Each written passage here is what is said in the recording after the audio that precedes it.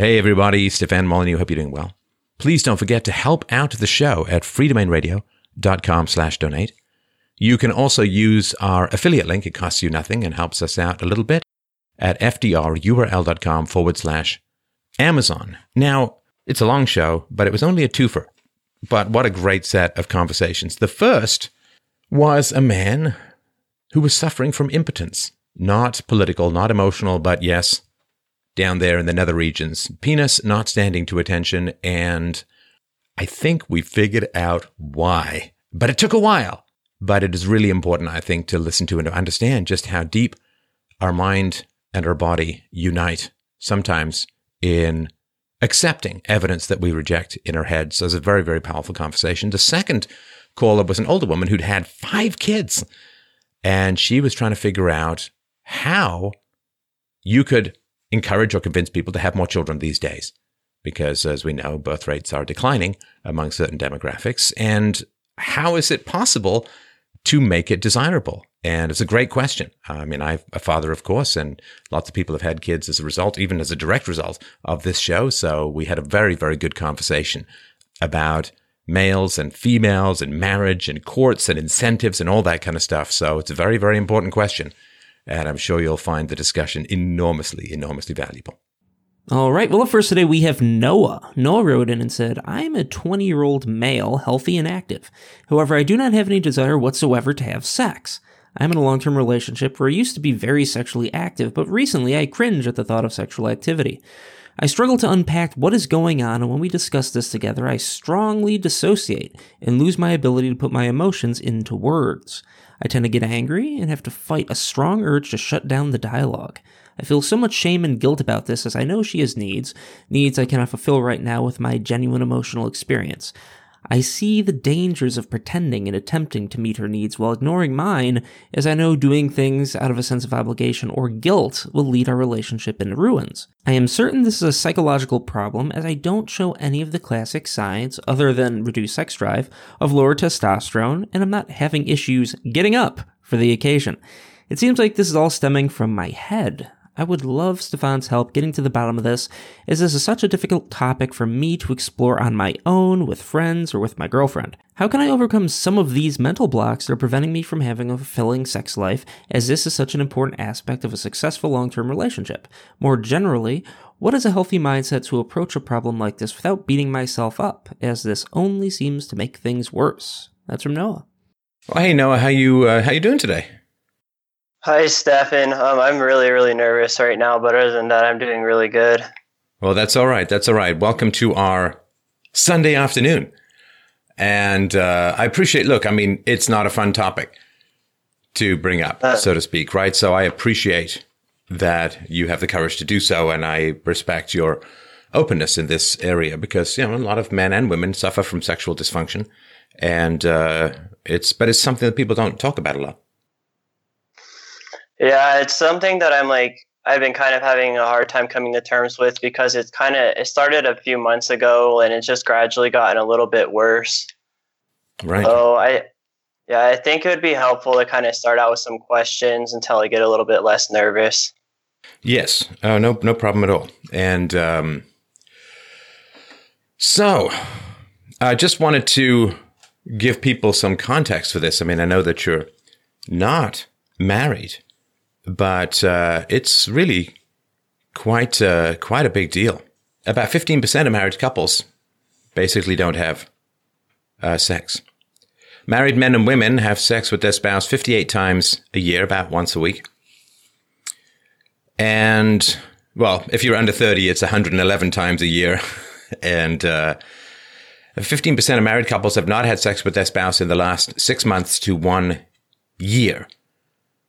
And there are, of course, people who consider themselves uninterested and sexless in relationships. And that's not your case, though, because in the past you had a lot of sex or more sex, and there was no particular self-consciousness about it. Is that right?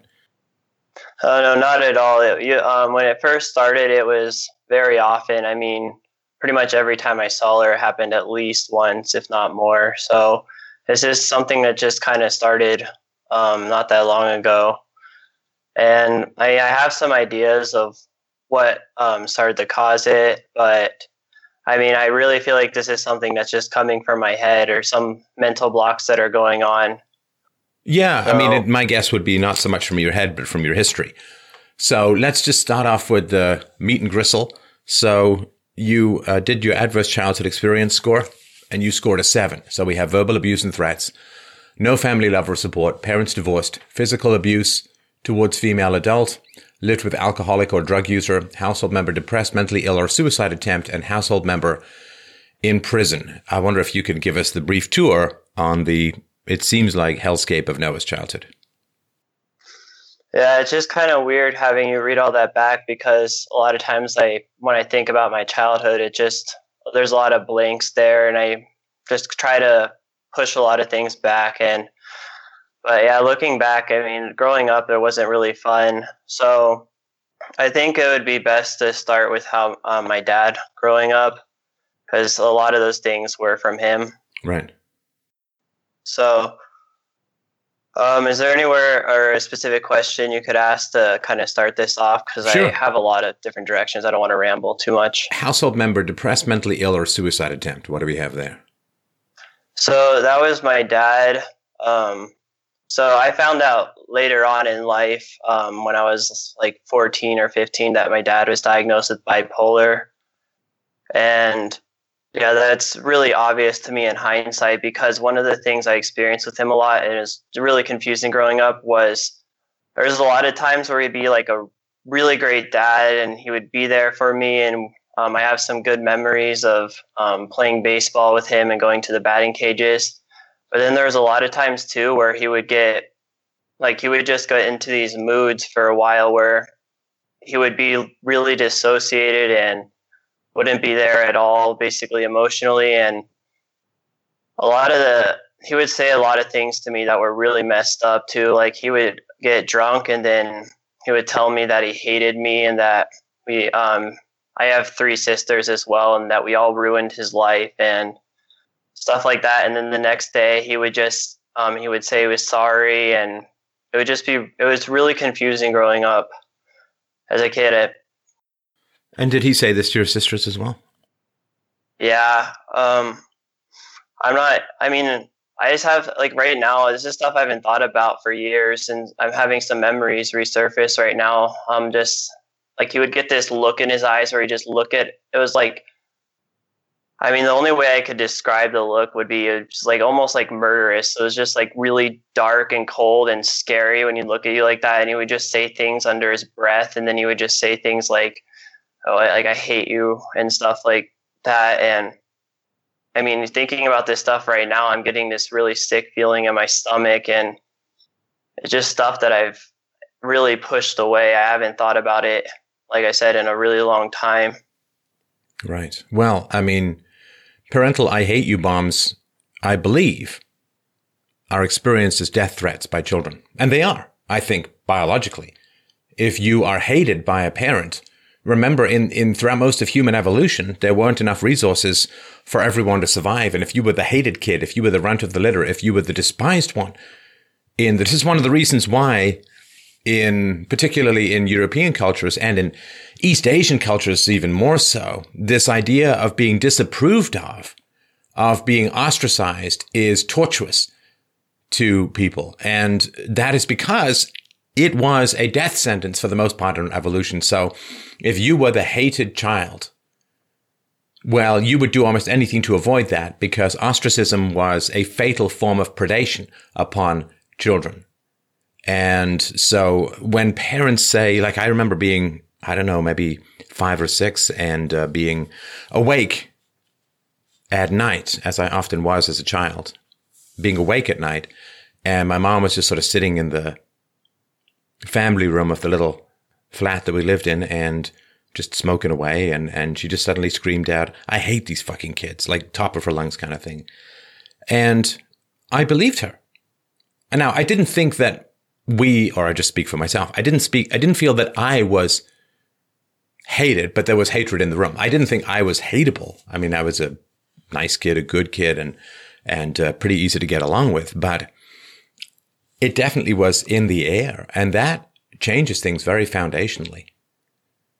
And because, I mean, for me, at least, like knowing my mom was sort of sitting in that room brooding, you know, for hours. This is like, I don't know, 3:00 in the morning or whatever, brooding, and that she had fixed upon the problems in her life being the existence and survival and continuing to draw breath of her children. That is destabilizing in the extreme. It means a lack of trust. It means that you must conform or suffer the consequences. And when you're a child, of course, you don't ever want to find out where the end of the escalation is of your parents' capacity for violence. So you don't push it, and you tend to go limp or find a way to comply when violence escalates because you don't want to find out where the upper limit of that is, because it could be something permanently damaging to your body or your mind. It could be fatal. So I sympathize, and that is a very terrifying moment that you're living with someone who at times you feel, or she even openly expresses, they want you dead. I mean, talk about being trapped with a tiger in a cage, right? Oh, yeah.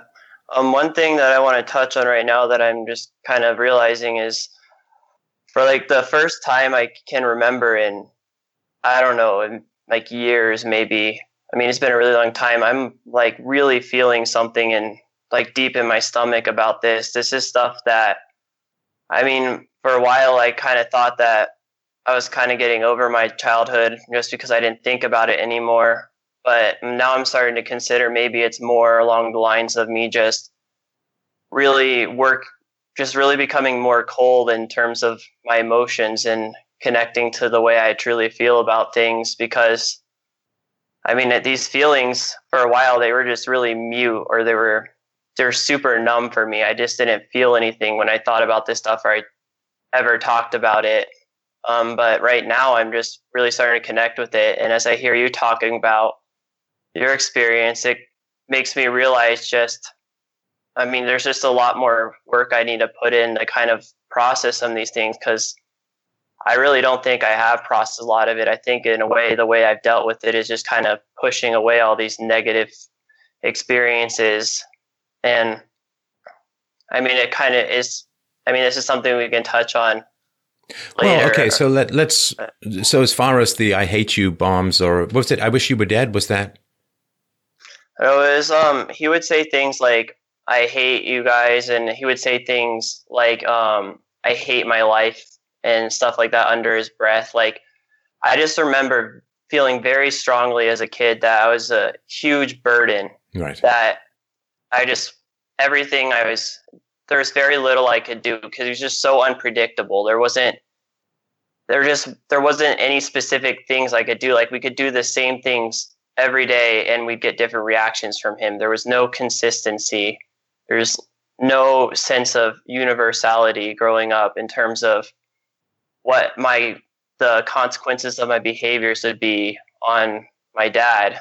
And then my mom made the situation so much worse by freaking us all out. Like, before he would come home, she would all get us all worried and tell us we all need to clean everything up and make sure everything's perfect, and just all this, like, those type of things. But yeah, I don't want to keep rambling and get off track. No, ramble away. This is all important stuff. It's funny. I mean, this bipolar thing, I guess what it used to be called manic depression. Linda Hamilton, the actress, I think also suffered from it, destroyed her marriage to James Cameron, I think. And she actually has a twin in the scene in Terminator 2. You can always tell my viewing habits from my stories. But the scene in Terminator 2 where she's shaking the wire fence, that's her twin who's playing the mom. And it's always struck me, this sort of manic depressive or bipolar or whatever, and let me know what you think, Noah, but it always strikes me as it's like a farmer who breaks his back to sow his crops and is proud of the crops that are growing and is happy and is looking forward to a bumper crop, and then willfully one night out of nowhere gets up, shakes gasoline on the crops and just sets them all alight, burns them to the ground. Because when you see someone who does have that capacity to be happy, to be positive, to be engaging, to be charming even, then they're building bridges to other people. And then with the darkness, with the rage, with the murderousness, with the verbal abuse, they're an entire cycle of building bridges and burning bridges, of planting crops and salting crops, it's like there's some inner devil that allows them to only have a certain amount of happiness, and then boom, the portcullis comes down and chains the neck of their joy. And it is a very, very confusing thing, because it feels like the person has more than one personality. And the apology thing too, my mom didn't apologize because eggs. And you had a father who apologized, but the apology did not prevent the next recurrence, right? Oh, yeah. One thing that I think really did mess me up, I think in a way that almost made things worse growing up, because, this is a message that I've realized I've internalized, and it's something I have to fight against a lot. But I really got a strong message from him that words are one thing and actions are another, and they don't necessarily coincide. So you can say things that sound really nice in the moment, and you can reap the instant rewards of that. But that doesn't necessarily mean that the words are backed by any sort of action or any sort of anything meaningful. Well, the other personality is like, well, I didn't apologize for shit, and I'm not bound by any of that shit.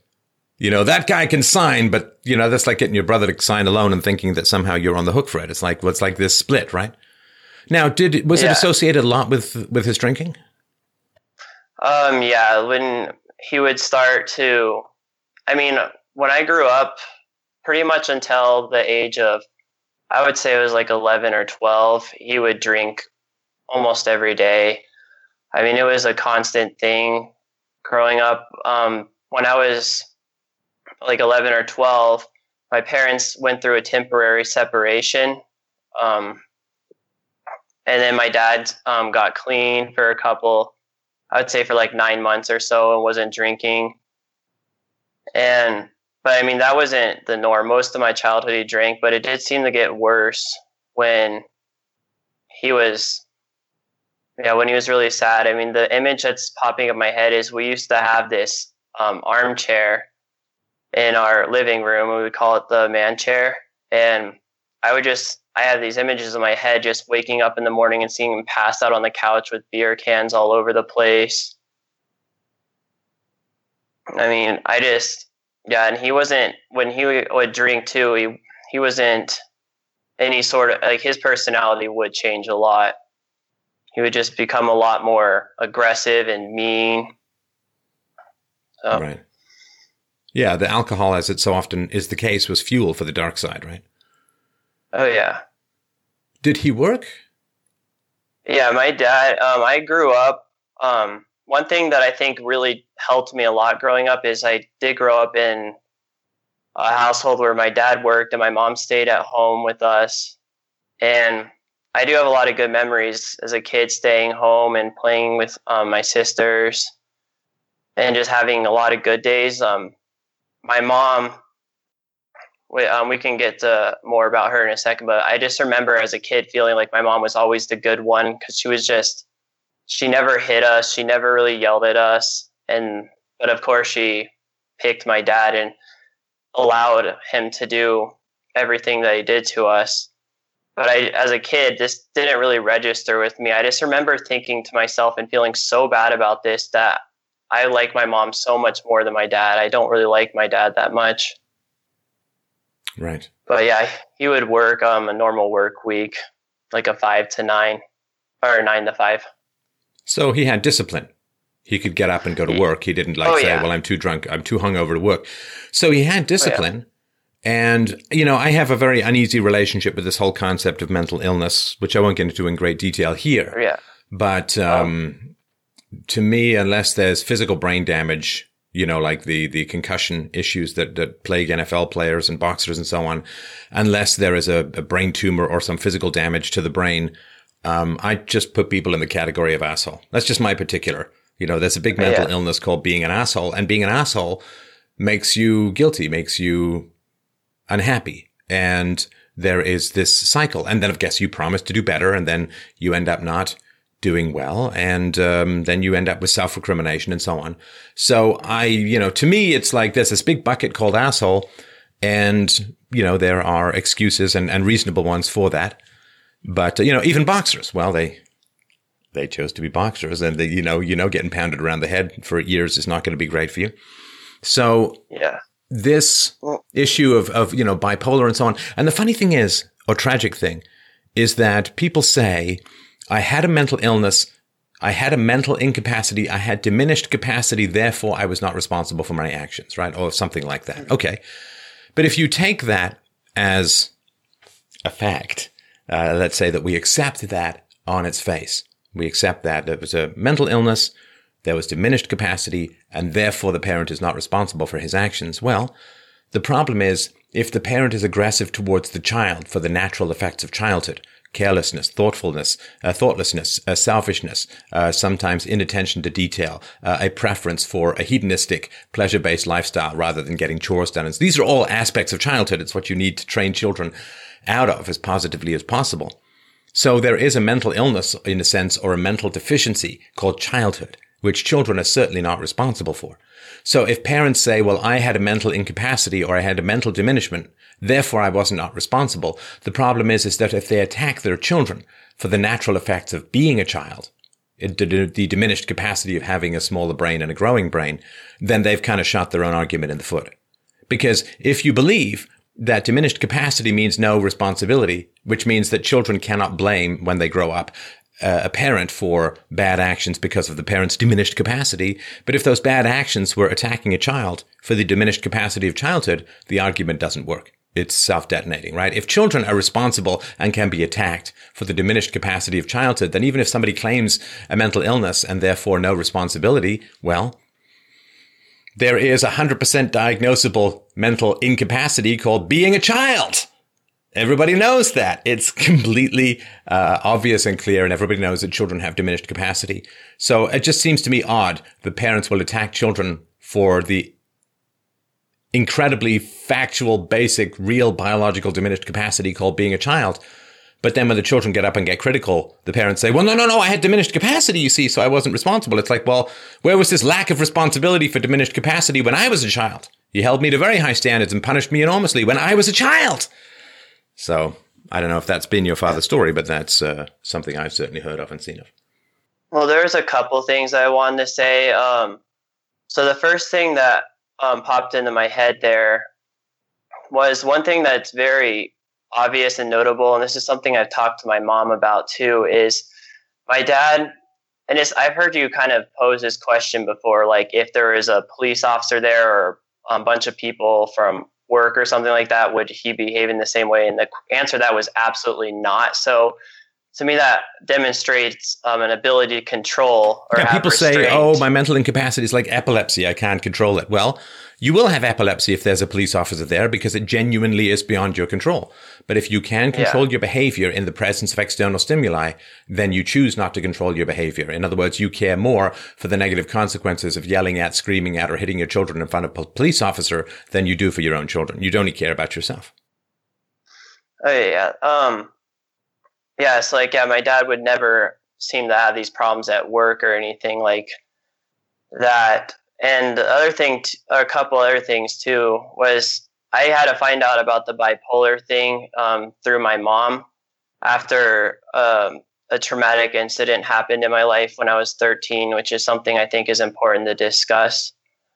But one thing that I've really strayed away from the last couple of years, I would say especially in the last year, is the whole idea of a mental illness is a way to excuse responsibility.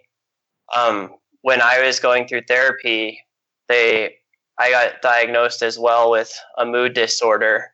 And since then, I've kind of started to stray away from that mindset because I would allow myself to justify bad behaviors, or if I was feeling a certain way, I would just kind of say like, well, I mean, I can't really help it or something like that. And it just takes away so much power from you. And I'm really easily able to criticize my dad for the choices he's made because I do see them as choices that he had, because he did have alternatives. I did see a side of him where he could have been a really good dad if he chose to do that all the time. So since I think that, well, I am really glad in a way that I don't see it as a way of excusing his actions, because then that would just allow me this. I would allow myself, whether it's conscious or not, to behave in similar ways with a justification. Right. Well, and society's relationship to children. I'll just give you one or two examples. I'm sure you have many more, Noah, but a friend of mine, when I was a kid, had a really bad home life. And he was supposed to be taking a test, but his mother had an, let's just say, episode. And he was like kind of up all night, ended up in the hospital and so on. And then he went in to the school and he said, listen, this is what happened with my mom. And they said, sorry, you got to take the test. This guy had genuine, as a child, as a teenager, he had genuine reasons to not have to take a test, but people were like, meh, got to take the test. There was no forgiveness. There was no lowering of standards for the infliction of distress in this kind of way. I know a guy in university. He failed a few courses. Again, massive, horrible, I think he was 18 or 19, but massive, horrible family issues. And yeah, he wrote a letter. He wrote a letter to the university because they were going to put him on hiatus for a year, right? You basically you're banned from the university for a year. And so he detailed everything that was going on in his life and said, listen, these issues have largely been resolved and I'd really like to continue with my education. And they wrote back to him and they said, well, no, because, you should have just adjusted your course load. You should have just taken fewer courses if all this stuff was going on in your life. It's not our fault. So no, you got to spend a year doing something else. And we can all think of countless examples of this kind of stuff. The kids who couldn't sleep because their parents were raging at night and then were supposed to pay attention in class. We all probably knew kids who were really sleepy in class. And I even, as everybody knows, saw a kid fall asleep in class in the morning and get yelled at and dragged out and sent to the principal's office and punished. And why was he tired? Because I knew a little bit about his family life because his parents were drinkers. So the kid didn't get any fucking sleep. But too bad. You are punished for the fact that your parents are alcoholics. You are punished for the fact that your mother had a meltdown. You are punished for the fact that your father is a drunk. You are punished for that. There's no sympathy, no empathy, no understanding, no nothing like that goes on. And now maybe that's changed. I'm just talking about when I was a kid. So for me, when people say, well, but I've got all these excuses, I wasn't given any excuses. My friends with terrible childhoods, they weren't given any excuses. We were held to exactly the same standards as everyone else, though we were very much behind the starting gate when it came to getting going in life. So I just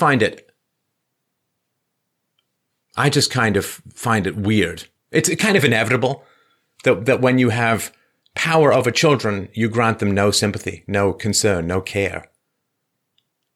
But then when children grow up, you claim helplessness and I was not in control. And it's like, well, I was a kid. My friend was a kid. He wasn't in control of his mother's meltdown. My other friend was not in control of his parents' drinking. So, genuinely not in control. A kid, didn't choose to be born into the family. So until society starts to fucking address this issue of its unbelievable coldness towards children, all the while saying, oh, children are the future and children are everything and we love children and sentimental Hallmark cards and all this kind of bullshit. Until society recognizes that it has kind of a sociopathic relationship to its children as a whole. I really believe this. Schools are horrible and people don't change. National debt is intergenerational predation. It is enslaving your children and people don't give a fucking shit about it. And majorities in countries that are being displaced by other groups. It's not fun for those kids. Nobody cares, or very few people seem to care. So society has, as a whole, a sociopathic relationship to its children. Yeah, they're fine. We'll just shove them in schools and have them indoctrinated for the sake of keeping peace and not annoying government unions. And yeah, we'll displace their populations. And yeah, we'll use them as collateral to borrow against so that we can feed our fat fucking boomer mouths in the trough of the state in the here and now. Completely sociopathic relationship. And not individuals, but society as a whole. Certainly it's composed of individuals, but not all individuals. And then what happens is, after being preyed upon and confined and caged and indoctrinated and brutalized and ignored and laughed at and scorned and dripped with contempt, the children grow up and they start to judge their elders and say, well, my childhood was a shitfest from end to end and nobody gave a good goddamn about it. As I've said before in this show, I got beaten half to fucking death in full earshot of hundreds and hundreds of people in the thin-walled apartment buildings of my childhood on 3 different continents. Not one person ever knocked on the door. Not one person ever called the cops. Not one person ever intervened in any way, shape, or form. Not one person called social services. And I'm not saying whether that would have been good or bad, but it would have been something. So we don't care about the young as a whole, as a society. Individuals may be different, but as a whole. So then the children grow up and they look at their society and say, I got some judgments here. And then after preying on and confining and indoctrinating and beating and ignoring their children, society says, it's not our fault. We had nothing to do with it. Mental illness. It was your fault. It was dad's fault. And it's like, it's ridiculous. You give children 500% responsibility. You give children responsibility far in excess of what children have responsibility for. You're responsible for taking the test. I don't care that your parents were drinking and smashing things up until 4 o'clock in the morning. You got to take the fucking test, Junior. So they give kids 500% responsibility when they're children. And then when the children try to give the adults 10% responsibility, oh my God, that's terrible. That's so abusive. Fuck it, cry bullies. I'm telling you. It turns your stomach when you really think about it. Yeah, I mean, one of the things that I just thought of when the last things you were saying there, like the cry bully, the giving just a little bit of responsibility back, where I've really kind of realized that a lot is with my mom, because as I started listening to your show and really internalizing a lot of the messages and understanding the underlying principles behind a lot of the arguments, especially in regards to the family as being having voluntary relationships in the family. When I started talking to my mom about how I felt about my childhood, all the typical excuses came out, like I did the best I could with what I knew. And I mean, just the total lack of responsibility. I told her that it really that she was the one that chose the environment. I mean, she was married to my dad 5 years before she had me, and she knew about all these qualities that he had. It didn't come out of nowhere. It was like that from pretty much the beginning with him. She was well paid to shut up, right? I mean, I'm pretty sure that's definitely a part of it. I know there are some other elements too, like her father was a pastor and she had a lot of religious guilt about getting out of a marriage. But I mean, I still don't. Wait, so she was Christian, right? Oh yeah, my mom is really Christian. So when Jesus says, whatever you do to the least among us, you do also to me, she was quite comfortable with your father screaming, I hate you, and tormenting Jesus, because that's what Jesus said. If you do it to the kids, you're doing it to me too. But that didn't interfere with her religious sensibilities? I mean, I don't know. I don't want to make excuses for her because I don't think there's any possible way to justify my life. Did her father know that your father was a violent alcoholic? I'm not sure how much of the details she gave to her parents about the true nature of their relationship, but it would be very hard for me to believe, considering that they were close, that her parents didn't have a good idea that there's just a lot of red flags in that relationship. My dad was extremely controlling. There's just a lot of incidents that were just, I mean, like if I knew somebody at my work that I barely talked to and they were telling me some of the things that went on in that relationship, I would definitely say something. So it's just hard for me to believe that. Well, it's their job. Yeah, they failed her. Yeah, it's your job to make sure that your daughter doesn't marry some alcohol-soaked lunatic, right? Yeah, our parents definitely failed massively when it came to that, because and your father, sorry to interrupt, but your father has definitely elements of an evil character, right? Yeah, what's the one job that a pastor has? Like the one job of a doctor is to detect and treat illness, right? What's the central job? Maybe not the one job, but the central job of the pastor is what? I would say to snip out and detect immorality. Yeah, to protect along those lines. To protect people from evil. That's the job. To identify satanic, devilish, or evil elements in the environment and protect people. That's the one job that the pastor has. It's the one job they used to have for Western civilization as a whole till they got bought out by the government and cuck pope. Protect your flock. Guard your sheep. That is the one job that the pastor has. And he, worse than failed. He colluded.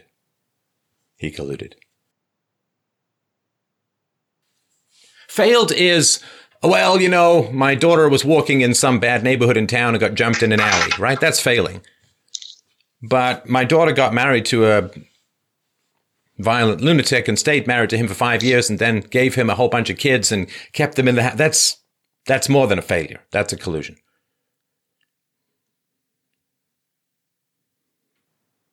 Yeah, it really is.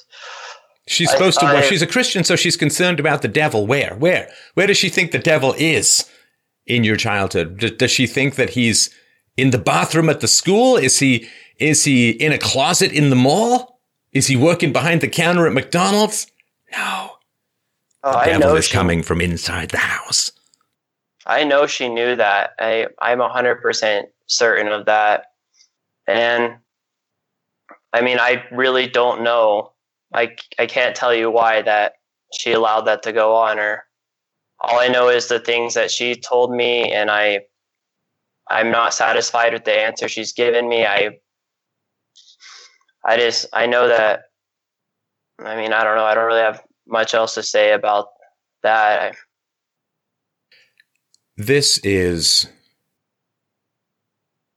the grave horror that faces you as an individual, Noah, and society as a whole. I just want to zoom out for a second. We'll zoom back in, I promise.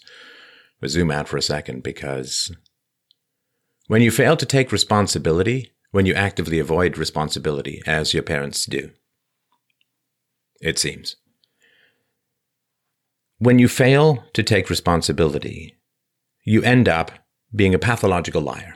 You have to lie about everything, all the time. And you have to lie, most of all, to yourself. You have to deny reality. You have to cling to cliches. And you have to become both a liar, a crier, and a bully.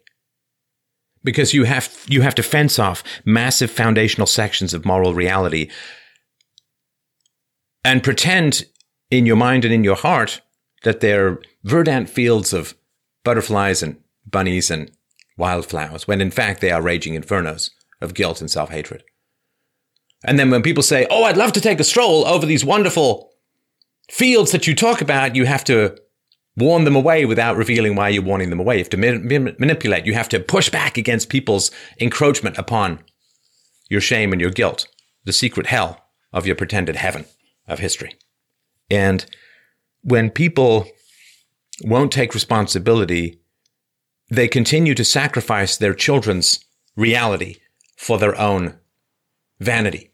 This is the denial of abuse, or the excusing of abuse by parents is a continuation of that abuse, Noah. When you have been done wrong as a child by parents, and you go to those parents and you say, you did me wrong, and they deny, and they lie, and they obfuscate, and they bully, and they avoid, they are continuing that abuse because they are denying the reality of what happened in order to protect their own demonically false self-image. And it's a continual sacrifice of the children. And when you lie, the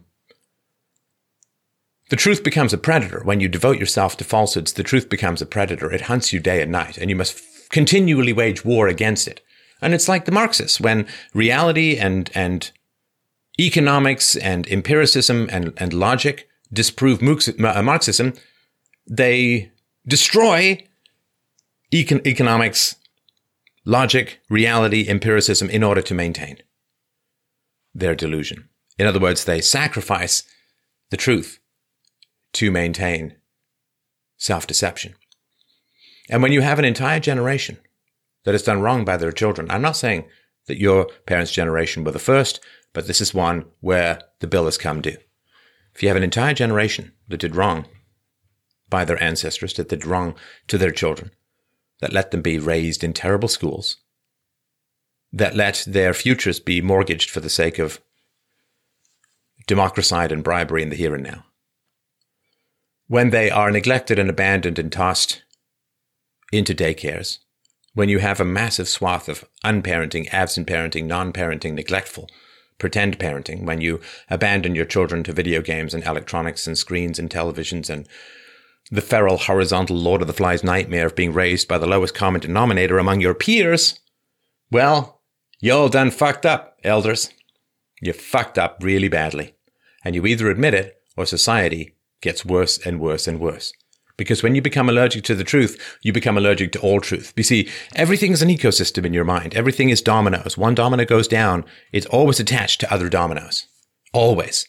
And everybody knows that you can't just be at war against this truth or that truth or another truth, because all truths are interconnected. All truths are interconnected. If you are at war with a truth, you are at war with all truth.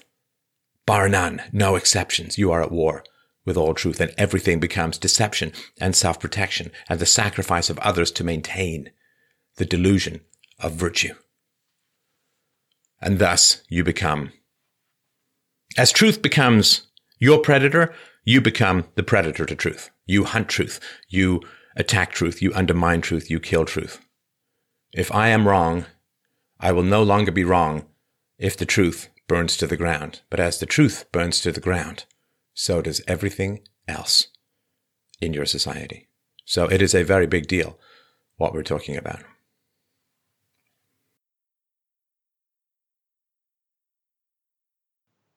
Yeah, I mean, a lot of the things you were talking about too, especially with the lying to yourself. I even right as before you said that, I wrote down that note to talk on that, or to touch on that real quick, because that's something I know my mom does seriously. Like, it's on another level with the way that she has to make these justifications to herself, because I know that she has to lie to herself about pretty much everything that's gone on in order to maintain herself as seeing herself as virtuous. Right. So you have never really taken the red pill until you have sat across from a woman and seen her calculating look of, what can I get away with this in this moment? What can I get him to believe? What can I get him to accept? What can I get him to swallow? That is, to me, the red pill that is one of the final ones, which is you sit across from a woman and you confront her. And she dodges and she sideswipes and she moves, and she's like a snake with a javelin of truth, twisting and winding. And you see that look, and I've seen it, and a lot of other people have seen it. That look in a woman's eyes that says, what can I get away with at the moment? Now, this happens with men too. It's just that for most men, we can confront that relatively easily. But confronting a woman in her falseness is very challenging. Now, let's talk about your girlfriend. How long have you been in the relationship? We've been dating for 2.5 years. What does she think of your family, Noah? She does not like my mom. She really doesn't like my dad. And then one of my sisters is turning out very similar to how my mom is. And she only likes her. And she only likes one of my sisters, which is one of the same one I like too, because she has seemed to somehow have this force field around her from all the craziness. So she's turning out really good for all the things we've been through. But I think that's a really, really encouraging sign that she can see through all this stuff. And her family? Her family, she was raised in a very, very, very good household. It honestly kind of weirds me out how close their family is together. She always wants to do things with her family, and she'll invite me to go do all these family events. And it's just something I can't really comprehend. Like growing up, I mean, she's not going to have an AC of 0, but I mean, relative to most of my friends in high school and people I've talked to about their childhoods, I mean, she had a really good childhood growing up. Like, could you maybe ask a more specific question or something you're wondering? You're young. And this is not to say in any way, Noah, that you're not worthy of love. But I guess the first question that comes to my mind is she had a great family and you had a terrible family. What's she seeing in you? Not you individually, because we all come with a family, right? You're still in touch with your family. So if she's got a great family and she's looking at dating you, maybe getting married to you, maybe having kids with you, does she want her kids raised around your family? We've talked about all this stuff a lot. I'm still up in the air right now about, I mean, there was one thing I kind of wanted to touch on a little bit ago about a traumatic event that happened to me when I was 13. No, hang on. Wait, hang on. Now you're using your trauma to distract me from the question. Well, no, I can get to the question. I just wanted to explain something because my life circumstances dramatically altered after that, and I have a different family structure now with my mom, and I was just bringing that up to mention. Go ahead. I was only bringing it up to mention things have changed a lot. My mom, she got basically when I was 13, my dad, I mean, this is hard to talk about, but my dad attempted to kill my mom, and that was a really hard time. I mean, it was really shocking. That's when my dad went to jail. I've hardly ever seen him since then. But after that, my mom got remarried and is in a really, I mean, like it's a really healthy, strong relationship now with my stepdad, who I wish from like every fiber of my being I would have had in my life from the beginning.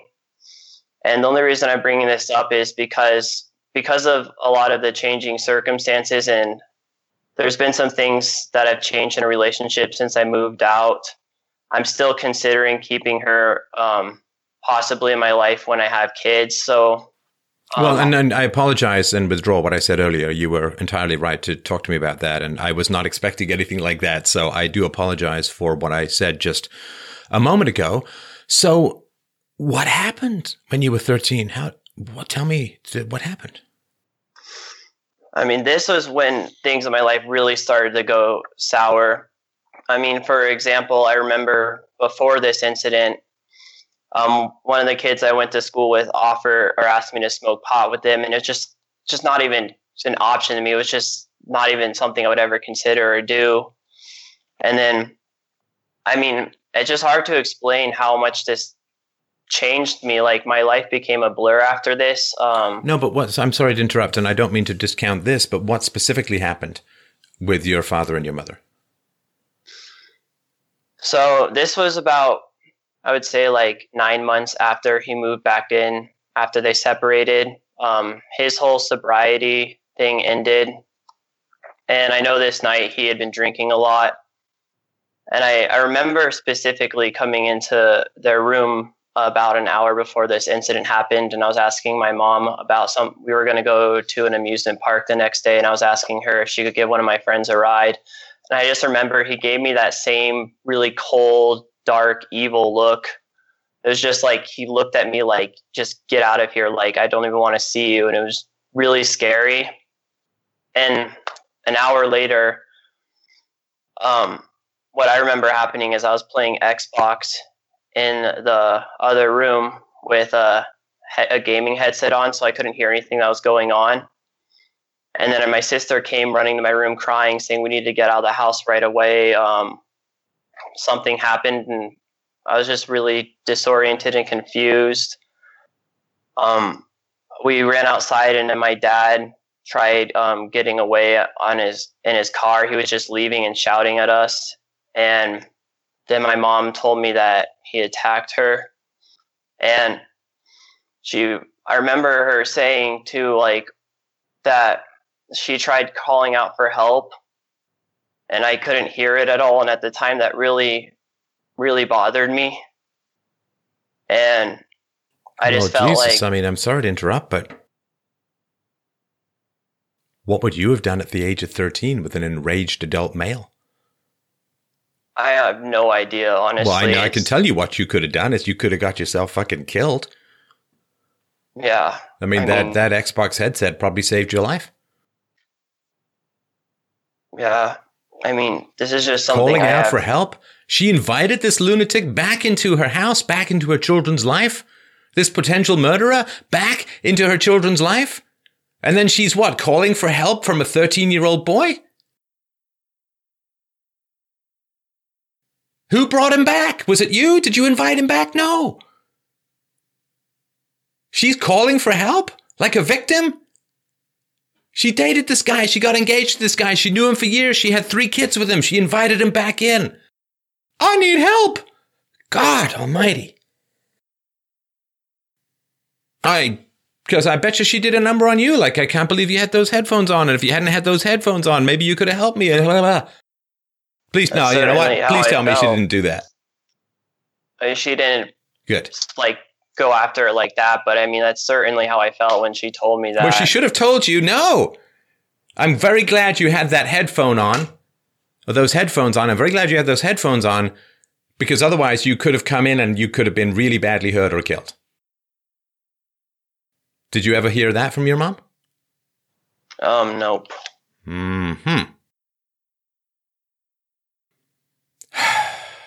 Well, you should have. But of course, if she was capable of that. Yeah. I mean, she probably wouldn't have been in that relationship in the first place if she was. So how do you know he tried to kill her? What happened? Do you know? Because that's what he was charged with. He was charged with attempted murder. And was he strangling her? Or was he beating her? Do we know? Yeah. I think it was both. But I just know that my mom was really bruised after that. And she got taken away in the ambulance. And we had to stay with one of our neighbors that we barely knew. And we were told by the police that we couldn't go back inside or we weren't allowed in our house. And I just remember being really scared and confused. And I remembered I didn't want to be at their house. And when did you find out what your father was charged with? I think it was, honestly, I'm not quite sure when I found out all these details. Like this whole point from this whole incident in my life, I barely remember anything surrounding it. I mean, I've blocked out so much of my childhood as it is, but this particular part is just, it's the whole year after this. I barely remember it. How did your sisters do with all of this? Where are you in the birth order, Noah? I'm first. Right. So Yeah, and then I have my 3 younger sisters. Oh, 4 kids. Okay, you don't have to tell me their ages, but so you're the eldest. I mean, I'll just say we're all close in age, but so she had a lot of kids with this lunatic, right? Yeah. And I want to pause on this headphone thing because I think this is a sticking point for you and it's important. I want you to get these dominoes to understand that your mom, I assume she's good looking, right? I mean, she was definitely when she was younger. Yeah, so she's very pretty, right? Which is why she gets the pass and why she gets a lot of interest, I assume. So she was very pretty, so she could have had her pick of men, right? Yeah. There were nice guys around. There was solid, stable, healthy, positive, fun, responsible, non-strangly guys around, right? Oh, yeah. So she chose this guy. She knew everything there was to know about him. I'm sure about that. Within the first couple of dates, she was crazy enough to be flattered by this obsession. You said he was very controlling, right? So she chooses to be with this guy. She chooses to date this guy. She chooses to get engaged. She chooses to marry him. She chooses to have 4 children with him. She chooses to bring him back. You know, she'd known him for 20 years. She chooses to bring him back. Let me tell you, I want you to understand, not just that you're off the hook, but it's insane to think of it in any other way. If you ever had the thought that the big problem with that 20-year process was that you were playing Xbox, I really want you to understand how insane that is. That you had headphones on. See, the problem is you have to worry about putting headphones on because the man your mom chose to be the father of her 4 children tried to kill her. Now, you weren't responsible for your father. You did not choose him. You did not bring him back into the house. She did. So the fact that you were having headphones on playing Xbox is not even on the list of a 10,000 bullet point list. It's not even on the list of things that are a problem in this situation. And I need you to really get that and to understand that the fact that you had your headphones on, well, actually, I view as a positive. But the fact that you had your headphones on and didn't hear any of her choking cries for help, that is not a problem. That is not even remotely a problem. And that's you white knighting for your mom.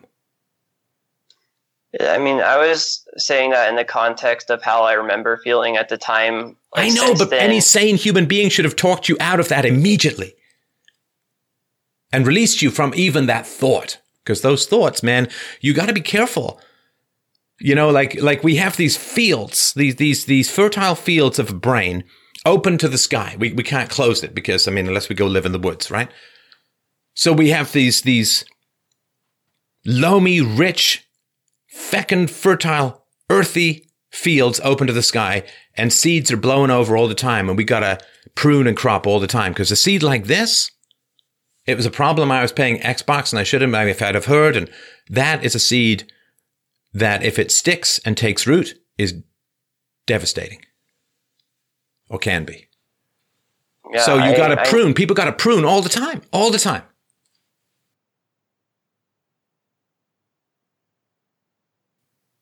Now, you know, when I'm talking about it, that it makes no sense that you'd feel that. I mean, the fact that, of course, be mad at your dad and be mad at your mom. But don't be mad at the headphones. And don't feel guilt at all. I mean, if I could snap my fingers, I'd have you wearing those headphones, because if you'd gone in, you saw that look that said, get out. Right? What do you think would have happened if you'd gone back in?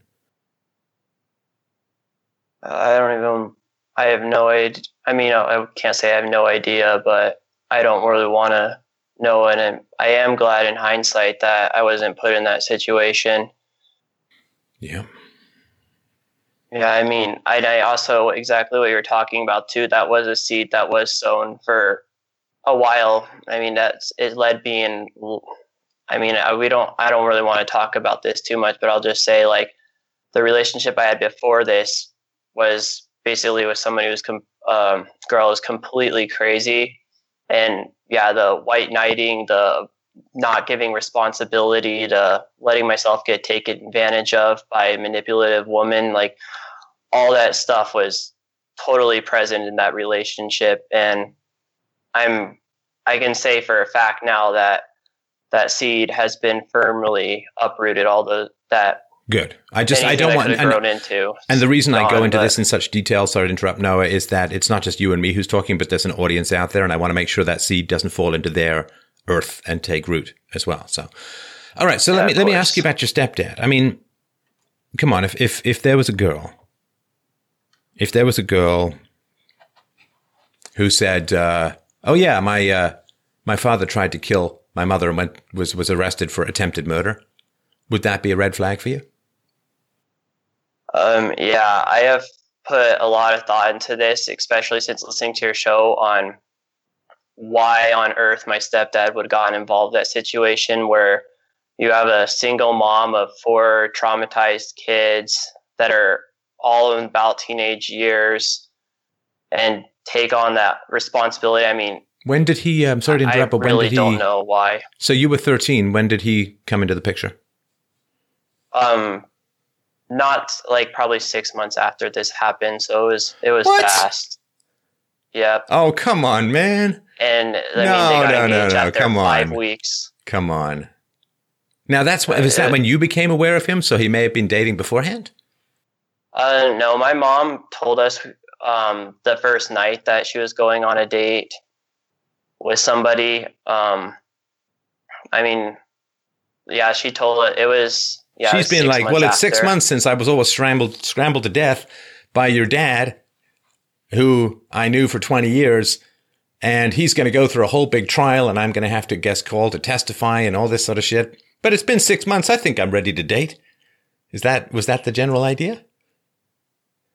Pretty much. I mean, so this guy wants to date a woman who 6 months ago was almost murdered by her husband. Yeah, it's something that I really don't understand. I mean, he has his whole history of dysfunctional relationships, and I mean, it's something I just don't understand because I don't think it's. I mean, especially if like you were to talk to him and just sit like he's really rational. He's extremely smart, definitely really high IQ, very successful in his work life. I mean, he's gone through a lot and overcome a lot of stuff. Why couldn't he do better? I just don't understand. Hang on. Why couldn't he do better? Well, I think well, I know for him, he in his marriage before my mom, he was cheated on, and he married literally the stereotypical, just like the worst case scenario, all the bad traits of a woman, basically, like who would sit at home and do nothing but gossip to her girlfriends about how bad their husbands were when he was there. And I mean, I don't know. I know he put up with a lot of crap from women before, so I assume it has to do with that tendency. How did your mom change in those 6 months? Do you know? Did she go to therapy? How did she change? Or what was her... I guess you don't remember much of that time, though, right?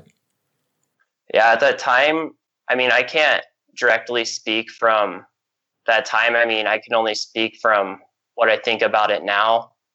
But I know she didn't do therapy. I'm fairly certain of that because she was super against me doing therapy when I was doing that for a year. Of course she was. And yeah, I mean, yeah, she just. So your mother remains, that. if I understand this correctly, and correct me where I'm, of course, astray now, but your mama remains addicted to lying and manipulating regarding your childhood. Is that fair to say? Oh yeah, she likes to. I mean, I did get some serious closure in the last serious conversation I had with her because it just clicked with me that she's never going to admit fault. She's not going to do this, and I'm not going to try anymore because every time I do, it just crushes me. And I just truly understand that she's not going to do that. But yeah, that's all she does. She just says like, "Oh, I gave you a great childhood. I did all these things for you. Like when we used to stay home, I used to take you kids out every day and do things. And I made the best I could out of a bad situation without acknowledging that it was her fault we were in that situation." But yeah, I mean, women talk about bad husbands or bad boyfriends like it's just some fucking natural disaster. There was no way for them to prevent. It's like it was a disease that she was born with or something. Hurricane husband just came out of a clear blue sky, and I just tried to help you kids and do the very best I could in this natural disaster which I had nothing to do with and only tried. It's insane. So, Noah, help me understand this. And I don't think that you're lying, but you're lying. I don't think you're trying to lie, right? But you've given me this whole story about how your mom and her stepdad have this great relationship, but your mom is still this pathological liar who takes no responsibility. Well, here's the thing. Like, the reason why I said on the ACA, no family love and support, because, I mean, before that, like, my mom, that in a way it was true in the way that she super overcompensated for the shitty environment that she put us in by, like, she gave me a lot of attention, especially when I was a kid. I had a really good bond. It was kind of almost like a bond that she was lacking from my dad that she was trying to make with me. So it was probably not healthy looking back on it. But do you think maybe you got promoted to Little Lord Dad, Little Lord Husband, as is often the case with eldest boys? In a lot of ways, yeah. But what I'm going to dress you up in a little suit and take you dancing. Anyway, when she married my stepdad, though, that relationship completely disappeared. Like, she literally was compassionless when I was having serious problems. I mean, like, when I was going through all this stuff, I mean, problems with, like, serious depression, like suicidality feelings when I was going through a lot of this stuff. And she had this super, like, way too extreme tough love mantra. Well, because she didn't need you anymore because she had the stepdad, right? Yeah. So now, hang on. Did your stepdad know that your mother was treating your suicidality with coldness? Yeah, my stepdad's ex-military. I mean, he thought that was, like, the good thing to do is to be, I don't know. I don't want to seem like by going into all these details. No, but you told me that it was very justified. You told me that it was very healthy, right? I think their personal relationship is fairly healthy. I mean, that's the thing. Noah, come on. Come on. If she's a pathological liar, is cold-hearted towards her suicidal son, and takes no responsibility for her actions, tell me how the fuck that can be the foundation of a healthy relationship. I'll just rephrase it this way because I think it's healthy relative to what I experienced, but it's definitely not because I think there's some mutual Wait. No. Don't you start weaseling on me now. I do not want to talk to your mom. I want to talk to you. You said it was a healthy relationship and you wish he'd been around from the beginning. And now you're saying, well, it's healthier than the guy who tried to murder my mom. Okay, I'll agree with you on that one. It's healthier than the guy who tried to murder your mom. That still may be a long way from healthy. I really am, from my personal experiences with them, I mean, it just feels like literally like she took all the love and compassion that she used to feel towards us and poured it into him. And then definitely by like a real-time relationship standard, their relationship definitely can't be on the level of like, come on, man. God. Okay, Noah, you got to understand this. Okay. She needed you when your bio father was around, so she attached to you, right? Yeah. And then she needed another man to replace the provider who tried to kill her, so then she attached to your stepdad. Now, once she had attached to your stepdad, she no longer needed her attachment to you, so she discarded it. This is not love. It's just base need. I need this person. I'll be friendly to this person. Oh, fuck, I don't need this person anymore. I'll go be friendly to this person. Fuck this person. This person now has what I need. I'm going to attach and be nice to them. No principle. No morals. No ethics. No universals. You're just something that she needed for her own preferences, regardless of what's healthy for you. So she used you up, and then when she had someone else new to use, she tossed you aside. I think you're right on this in a lot of ways, because I'm thinking back, and a lot of these things that I'm saying it's definitely part of my past that I haven't gone through to really filter out what is my experience and what are the things that I was told about my experience, because a lot of these things are okay. Let's get to the core of the matter, because I'm basically listening to your dick, right? Your dick is on strike, right? Yeah, right now it is. And I can tell you why I think your dick is on strike. Why has the bishop laid down his arms? Well, for the simple reason that if you define a healthy relationship as what your mom and stepfather had, then that's where you're heading. Does your dick want to go there? Your dick knows the truth. Your dick knows everything I'm saying. Your balls know the truth. Your sperm know the truth. Your gut, your second brain, knows the truth. You're heading towards a relationship where you get to be the stepfather and your girlfriend gets to be your mom, because you defined that as healthy. And your dick says what to that?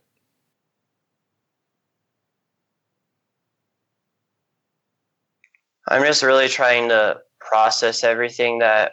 Okay. No, stop processing. Stop. No. Put your hands on your nuts, give them a squeeze, remind yourself that they're there, and talk from the gut here. This is the real-time relationship stuff. Talk from the gut. You're trying to analyze, right?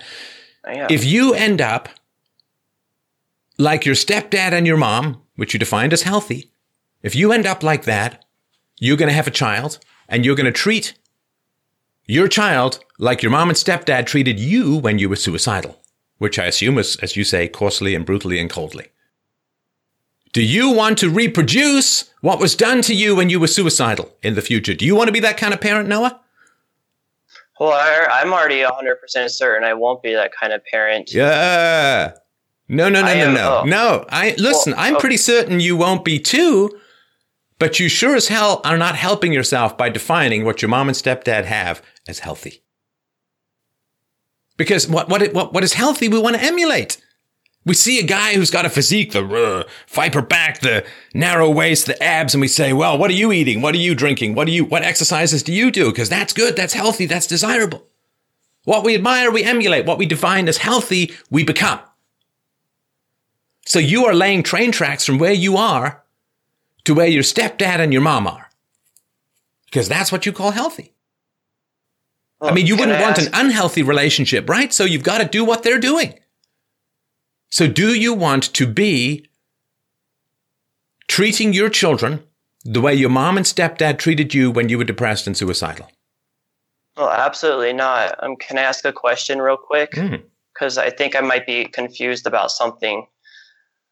When you're talking about my parents' relationship, are you also talking about that in the context of like my whole family too? Because like when you're talking about how they treated me, when I was trying to define the nature of the relationship, I wasn't thinking about it in that way at all. Because if that's the case, then they absolutely do not have a healthy relationship, because they don't have a balance at all. And it's not healthy. What do you mean don't have a balance? What does that mean?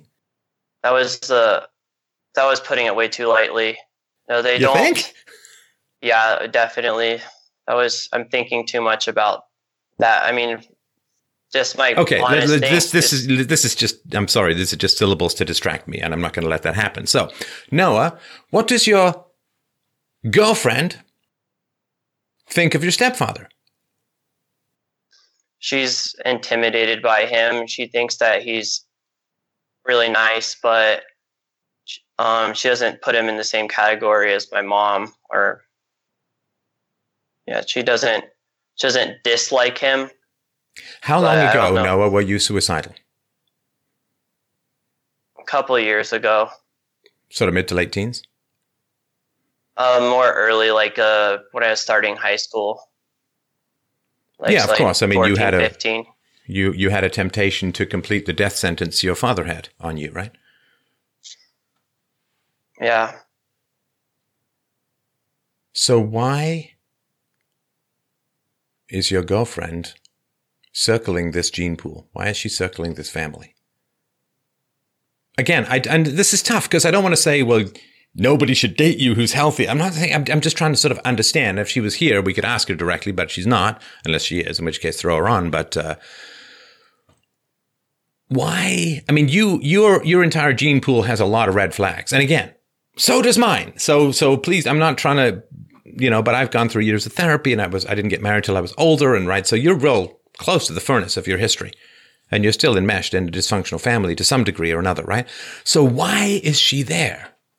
What do you have to offer her that makes, like, what are the strengths and virtues that you have to offer her that make up for these, more flags than a Chinese Communist parade, more red flags, right? Well, the first thing I want to say about that is, well, I think that she isn't quite as concerned about that is because of the way that I talk to her about how I feel about the way they've treated me and how I give them full responsibility for all the things that I was put through and all the things I didn't get, and how I really distance myself from that behavior. And if, as you're talking, no, this is all, sorry. So basically you're saying that you're manipulating her and she's falling for it. What I was about to say was, like, as you're talking, I feel like I've come across in a way, and I don't mean to say come across in a way like I'm trying to portray myself a way, but I feel like I might have, the way I was talking about my past, it may seem like I'm a lot closer to it, or not necessarily closer to it, but I'm still entrenched in this family unit. Like, I still have a lot going on with it. I don't really talk to my parents at all anymore that I moved out. I don't.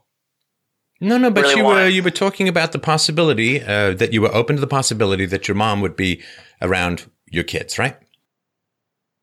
I mean, yeah. You don't think women understand? You don't think women understand that they're marrying into an entire gene pool? Okay, let me ask you this, Noah. How good looking are you from 1 to 10?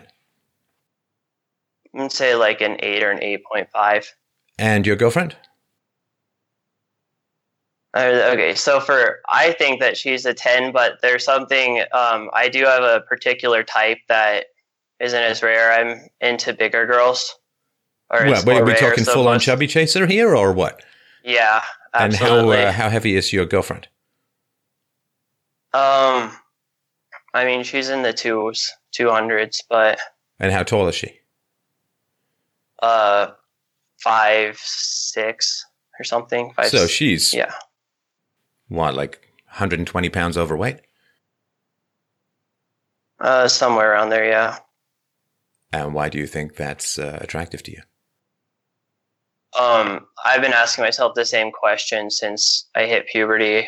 It's something I literally have no control over. It's something I tried to change about myself. You have control over it. Okay. Question. What's your mom's weight? My mom's very healthy. So she's thin? Yeah. So you're looking for something different? Because skinny women are crazy. I mean, I just don't have any sexual attraction towards skinny women, though, at all. You don't have any sexual attraction to your girlfriend? Well, I still see her as very physically attractive. This is why I think it's a mental block, because I still really look at her and I could really appreciate that, and I really like what I'm looking at. It's just something's not connecting in my head when it comes to the thought of like action. Something is going wrong in my head there. That's more of the problem. Let me ask you this. How does a very healthy and happy family let a daughter end up 120 pounds overweight? Which is devastating to her health, devastating to her long-term happiness, interferes with her fertility, and craters her sexual market value.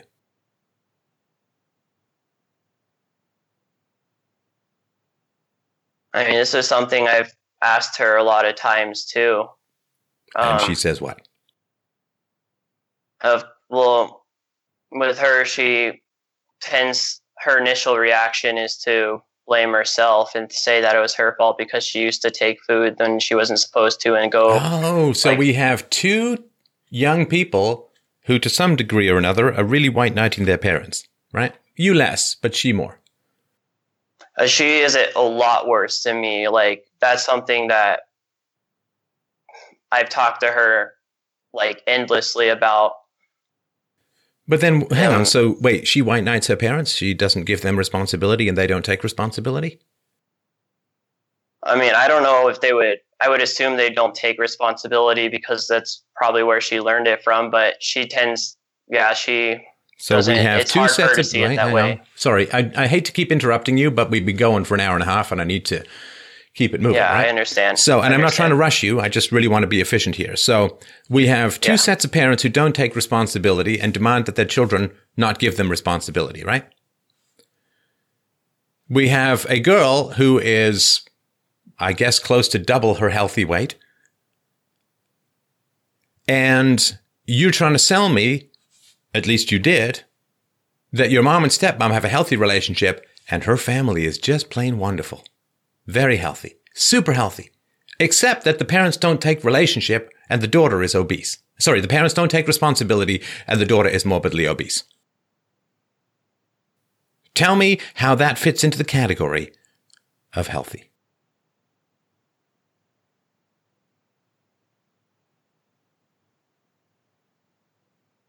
Well, one thing when I was talking about her family, like I did say that I don't think that she would have gotten a 0 on the ACE score. It wasn't like, oh, no. Listen, if you're going to stop bullshitting me now, you portrayed them as very healthy. Okay, so if you want to start withdrawing from all of that now, there's not enough time in the universe for me to continue this because you need to be really frank. You were selling her family, and you'll hear this back when you listen to it. I make notes. I listen very carefully. You sold her family as wonderful, as incredibly close. She loves to do things with her family. It's very healthy and blah, blah, blah, right? Yeah. Your dick knows better. Your dick doesn't want more of the past. Your dick doesn't want a repetition. And if you are blind to dysfunction, you are in significant danger. I'm seriously about this.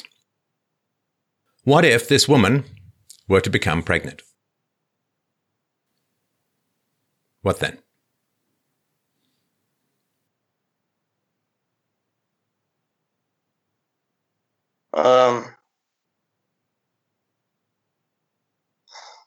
I mean,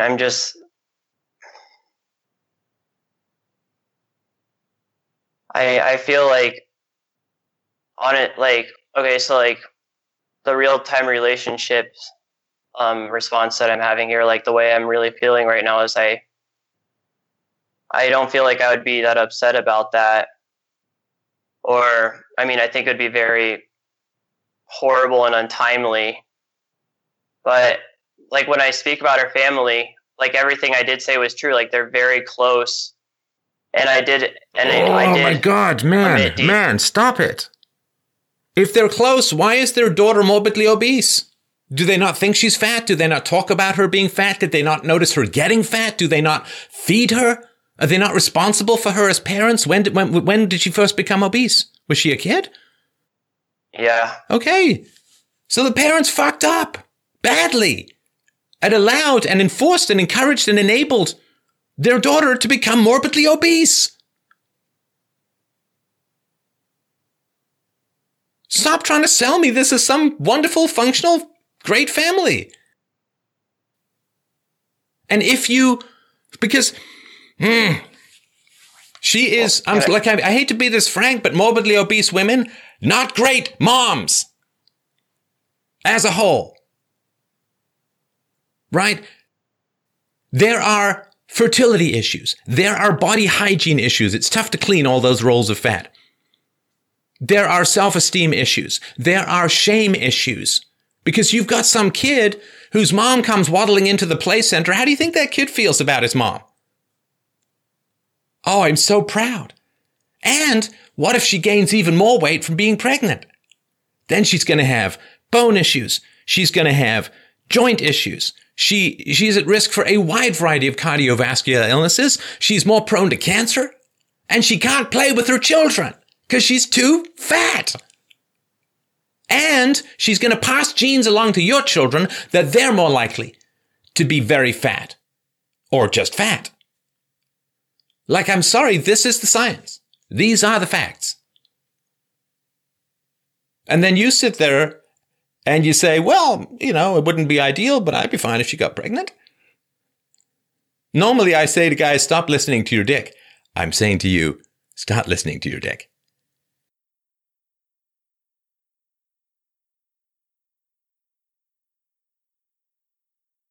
Because you've not processed any of this stuff, right?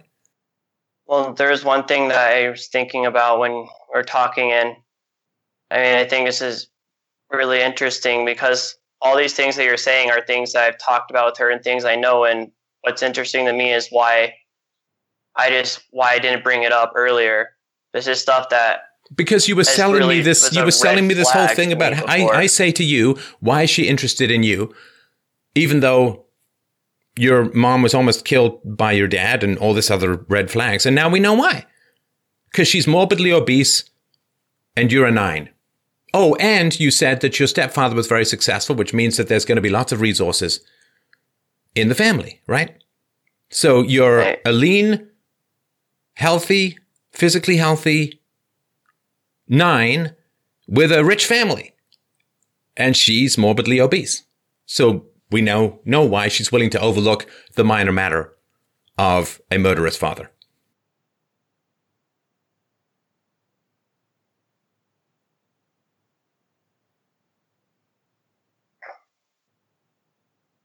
She doesn't have any real options. She has to date down to the point where she's willing to troll a criminal family because she's fat.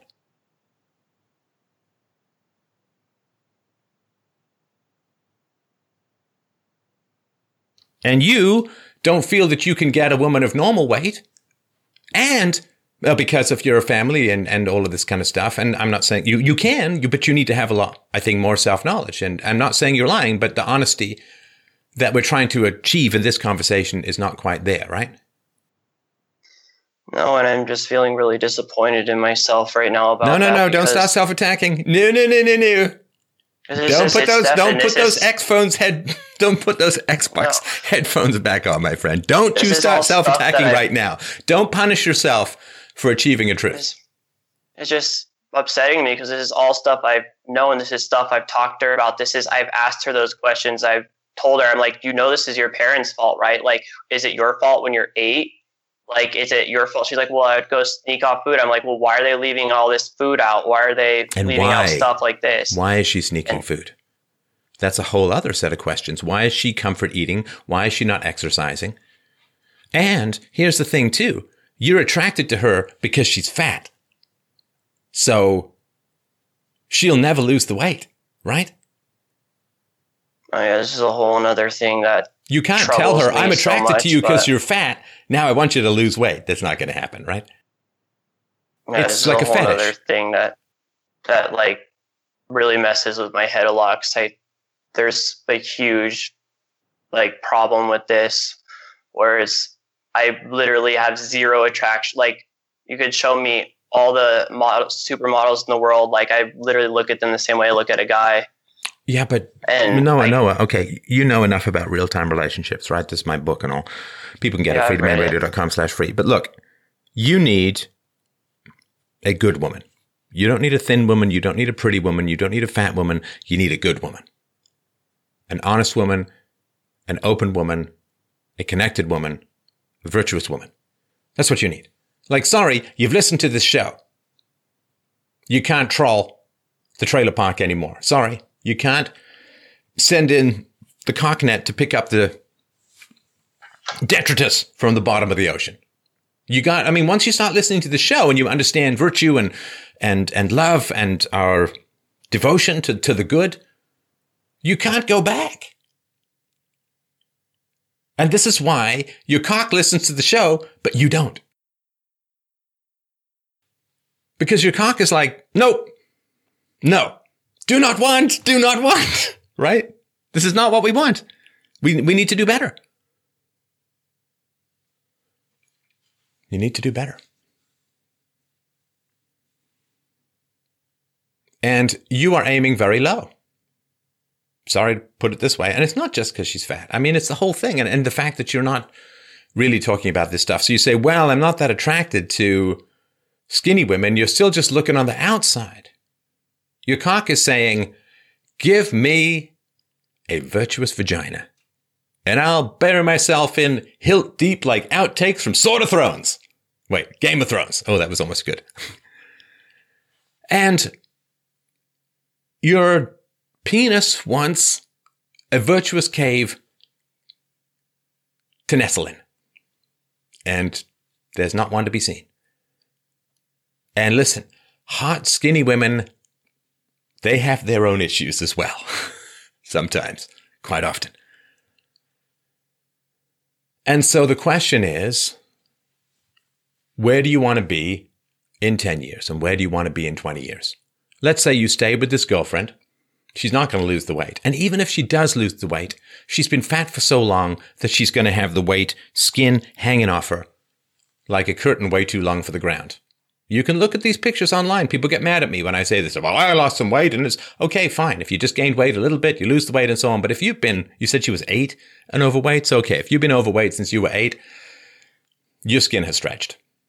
Your skin has stretched. And sure, women, they get pregnant and then it pops back down, but that's just like 3 or 4 months of strain on the skin, right? But if she's been a decade or more overweight, the skin is stretched, in my humble opinion. I'm no doctor. I'm just telling you what I think and the reality. So you want to go look at these. There's a reason they don't show you the weight loss people in bikinis. They're always in these tops, these floppy tops. And you can see this woman, she lifted up her top and she'd lost like 100 pounds or whatever, which is maybe even less than what your girlfriend needs to lose. And this skin was just like hanging off her, like down halfway through her thighs. She said, oh, well, you can go and get surgery for that too. It's like, okay, great.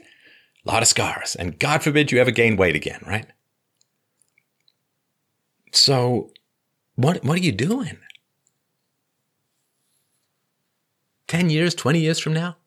What are you doing? You won't be able to play sports with your girlfriend or your wife because she's going to be fat and you're not. You won't be able to go skiing. You won't be able to play tennis. You won't be able to go trampolining, and she won't be able to play with the kids. And the kids are going to be embarrassed of her. And the kids, you're going to have to fight with the kids' genetics passed on from the mom. You're going to have to fight them all the time. Eat less, exercise more, eat less, exercise more, because they're going to have a tendency to get fat themselves genetically. Is that what you want? Can't you do better? I mean, some of those things I really don't know how I'm going to avoid. Because I've thought about this so much. It's like a square circle to me when it comes to like this, who I'm attracted to. But you're not attracted to her. That's my point. You might say you are, but you're not, because your penis is on strike.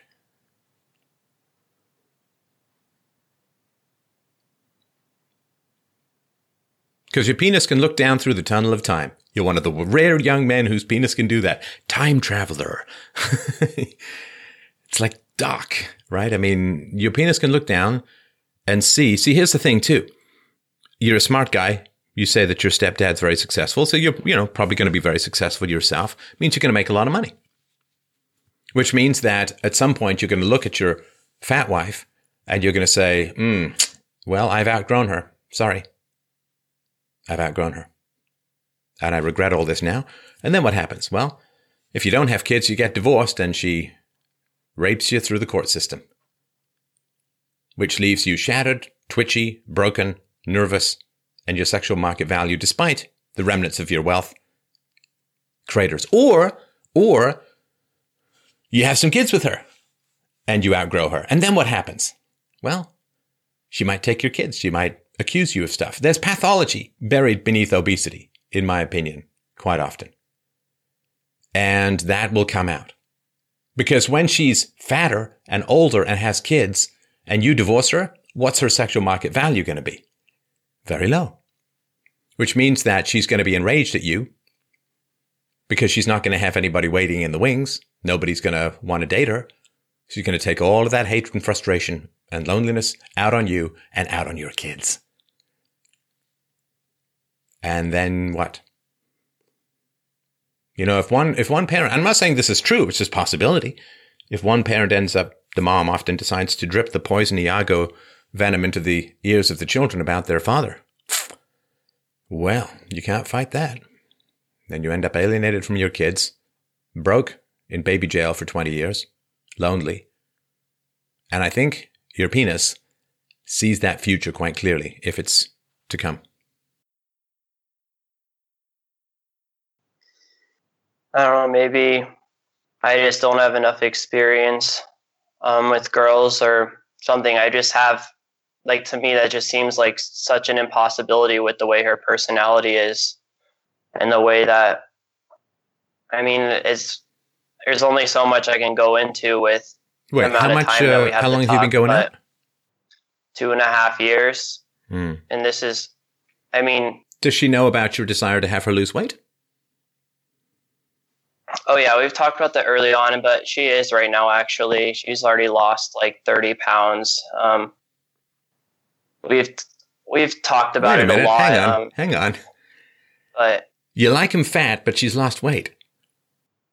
Yeah, it's not like right with how it is right now. Like, I've thought about it a lot, and the thing that always freaks me out in my head is kind of like I picture when I was a kid, like watching The Biggest Loser and just that dramatic change, you know, like the before and after. And I had a realization that in reality, that's not how it is. It's a really gradual thing. And the changes don't happen all at once. Yeah, okay. And you don't need to give me a lecture on weight loss. I understand all of that. But do you know the fail rate for weight loss? I do. I know it's like 96% or something. Yeah. Something. And of course, women as well. If a woman's fat going into pregnancy, oh my God, are you kidding me? I mean, it's tough enough. That includes men, right? It's tough enough for men. Men don't get pregnant.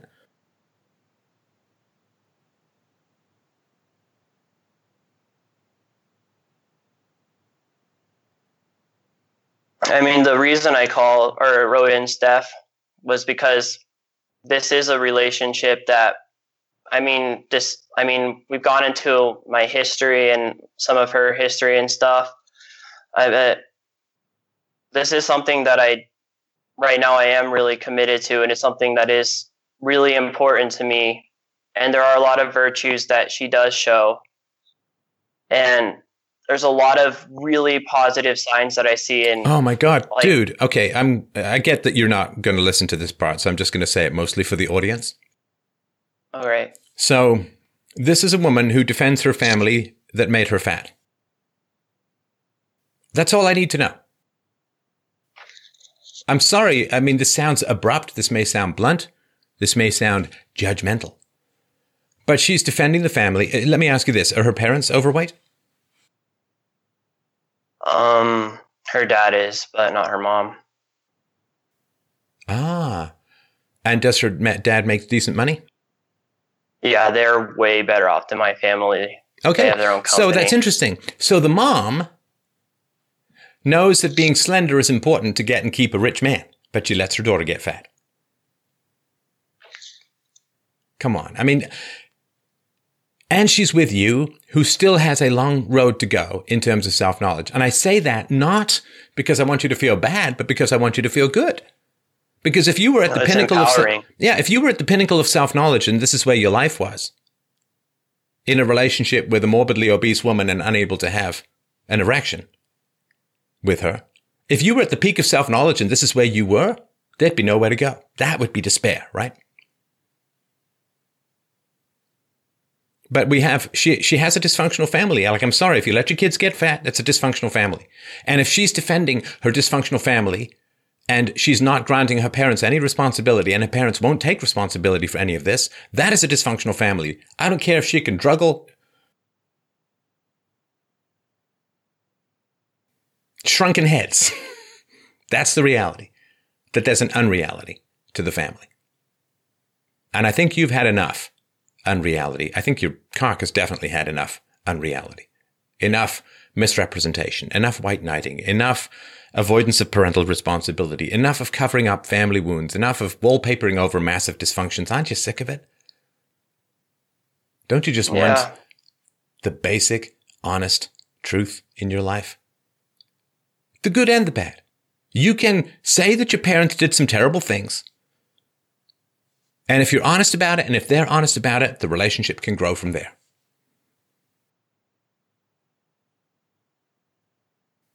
But you got all of this covering up stuff and white knighting stuff and saying things are good when there's still big problems. And come on. You lived that growing up. I mean, what? You don't want that for the rest of your life, do you? Trying to battle with people to get them to say that 2 and 2 make 4. Hey, that's my job. At least I get paid for it. You know what? I mean, I have a lot of ideas of why I've done some of the things I've done in this conversation. And I really think I just need to sit back and listen to this conversation. And really, I do know I have a long way to go in terms of self-knowledge. As do I. Like, don't get me wrong. It never ends. I still have that as well. So, but go ahead. I mean, I really do know exactly what you're getting at and what you're saying. I think the reason why I am so resistant to it is because of how emotionally invested I am in my current situation right now. And I mean, being honest right now, and I know saying that's kind of redundant because I have been being honest, but I mean, right now, this isn't going to get through to me just on the phone right now. This is something I do have to listen back to and think about it a lot. And like I said, I do know exactly what you're saying and what you're getting to intellectually. It makes perfect sense to me. I completely understand it and I agree. It's just something that emotionally I'm too resistant towards right now. And that's something that I do have enough self-knowledge to realize right now. No, and I respect that. And I appreciate you saying that. And that's why I said I don't think you're able to listen right now to this, which is fine. Perfectly fine. I mean, you've done fantastic work.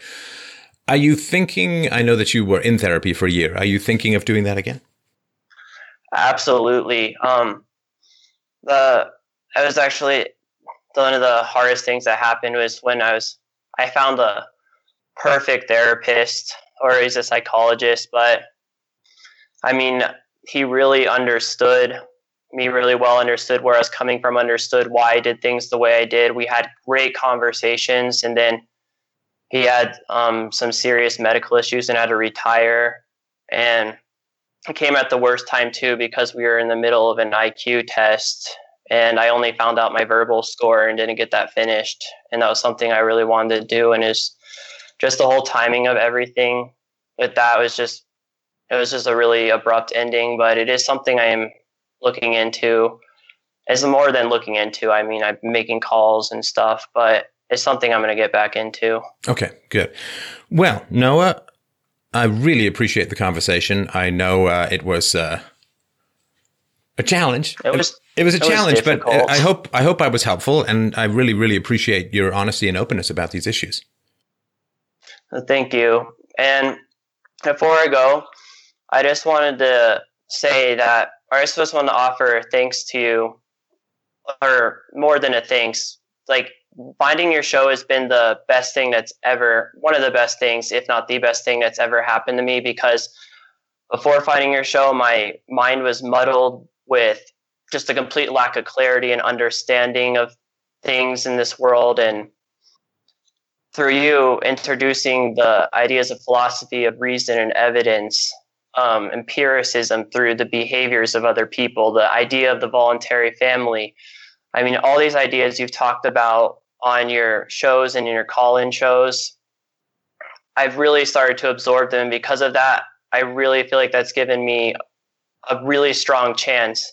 Not just a chance, it's given me the window, or it's given me the way out of my past. It's given me the freedom to understand that I'm not going to replicate my past because these reasons why, and this is how I'm going to do it. And I mean, in the stuff you've done on parenting too, I mean, oh my gosh, I did a school project on peaceful parenting because of you. And I mean, there's just nothing I could really say right now that would really express how much gratitude I have towards you and what you've done for me, and I know thousands and thousands of other people. But your work is reaching really well, and it's really reached me, and I just really want to thank you. Well, thank you, Noah. That's wonderful to hear. And to return the compliment fairly, you are an amazing person. I mean, not just for 2020 is incredible. Like your level of self-knowledge, your capacity to navigate these challenging conversations is incredible. Wonderful. Fantastic. You should be enormously proud and pleased at what you've done. And your courage in bringing up these difficult topics is, people sort of listen into this and they don't know it's tough to be in these conversations. And it is a challenge for both of us. I like doing these shows because it remains a challenge for me. And I know it's a challenge for listeners. So you are going to have a great life. You are going to have a wonderful life, and you are going to be a great husband and a great father and a great friend and a very positive influence in the world. I'm absolutely certain of that. And I wouldn't have spent 2 hours otherwise. So I think take a big bow and pat yourself on the back. You have a great future ahead of you, and you have a magnificently sensitive heart and mind as it stands. Well, thank you, Stefan. And that great future that I know I'm going to have is a large part due to you. So thank you. Thank you so much, man. Stay in touch, all right? All right. Thank you care. so much. All right, up next we have Sabina. Sabina wrote in and said, what sort of incentive or event do you think is required for people, women in particular, to embrace the concept of having more children and being okay with either not having a career or delaying it until her children are in school, like I did? There are logistical/timing issues, but the first priority should be to have children and raise them, and everything else should be secondary. That's from Sabina. Sabina or Sabine? Sabine? It's Sabina. Sabina. Okay. The Well, E's not silent because it's German. Aha! All right. Yeah. Well, thanks for calling in. I appreciate you making time on a Sunday after. And do you want to talk a little bit about your own history with kids or not kids, or how it went? Oh, yes. But I listened to everything that Noah had to say, and I'm really hoping that his situation is the exception, not the norm, because what I want to say is that I think we need to have more children, but not if they're going to be raised in that sort of environment. So like I say, I hope it's an exception, not a rule. And so I think, I know. I know I have 5 children that I know of. And yes, I got say some that kids too. moan out there somewhere. It's an old Red Fox line, but all right. It's a woman has to know, obviously. So, and the eldest is 29 and the youngest is 18. So there's quite an age gap, and I even cheated and had to have a set of twins in there. But, and they weren't all on purpose. Huh? But in the end, I'm sure you'd figured out how this happens. So what do you mean not on purpose? People say that too. There I Don't you was know how washing this the happens? dishes. Blop. Anyway, no, what do you mean? Yeah. No, and the irony is that I actually had trouble conceiving, and I had to take a fertility drug, and I think that's why I ended up with twins, because I don't think I would have had them on my own. But the joys of measuring the FSH levels. Did that. Yes, did that. Mm. So in the end, as I was thinking about what I wanted to ask, and Michael was helping me, I guess, spit it out into an actual philosophical question, I said that it's something that I'm the most proud of. And I don't know if that's because I haven't really done much of, like, I've worked and everything, and I've had a quote unquote career, but there's nothing that comes close to how proud I am of being a mom to 5 children. And I guess I would like other women to feel what I feel about that. And in my emails to Michael, I was talking about how this all started because of the way I feel about feminism, and I call myself an anti-feminist. And in watching your videos, I've stumbled across a whole bunch of other ones, and one very recently by the Roaming Millennial, a young woman who talks about the pitfalls of feminism. And then she mentioned the second and third wave of feminism, which I investigated, and it just all got very complicated. And I I wondered, how intelligent or how much education do you have to be able to call something bullshit? And you don't have to be a farmer to know it stinks by the cow flop. there you go. Yeah. So I don't have a university degree. I have a journalism diploma, which was 2 years.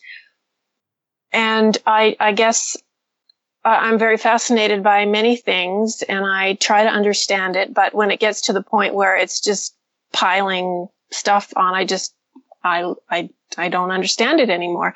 And I think that's why I really like listening to you, Stefan. Is that how you say it? Stefan? Yeah, Stefan is fine. I'm not too fussy either way. I'm not too fussy either, except I draw the line at Sabrina. Right. Yes. Okay, there we go. Because you boil everything down to something that makes sense in layman's terms, like everyday rubber meets the road terms, without talking in the clouds and just like winding around and weaving around to the point where none of it makes sense anymore. Well, and just to sort of point that out, there's an old saying that has influenced me a lot, which is, smart people complicate, but really smart people simplify. Okay, well then I must be really smart. No, and that's, I've really aimed at that. If some of the stuff I talk about is some of the most complex stuff known to man. If I can't break it down into a manner that people can understand, philosophy is for the people. It's not for the elites. Philosophy is for the people, not for the elites. And it should be. Yes, of course. We can't hold people morally responsible if we can't explain basic ethics to people. And, correct. Yeah. And I was just thinking about it because I watched Terminator 2 the other day. And I remember this when I watched this when I was young. I don't know when it came out, like in the 80s, I guess. And when I was in my 20s, I guess I saw it. And there was a great scene. There's a great scene in it where the kid says to the Terminator, you can't kill people. And he's like, why? And he says, you just can't. Why? And I remember watching that as a kid, or I guess in my 20s, I remember watching that thinking like, it's actually a pretty fucking great question. Why? Why can't you kill people? And once we lost Christianity's answer to that, which is, well, it's a commandment from God, thou shalt not kill, all the stuff I talked about with Dennis Prager from PragerU. I'm like, okay, so that was sort of the beginning. It wasn't the very beginning, but it was one of the origins of universally preferable behavior, my rational proof of secular ethics, which is like, okay, I can't answer the Terminator. You just can't kill people. Why? Well, you just can't. That's all he could say. He just had to escalate emotionally, Why?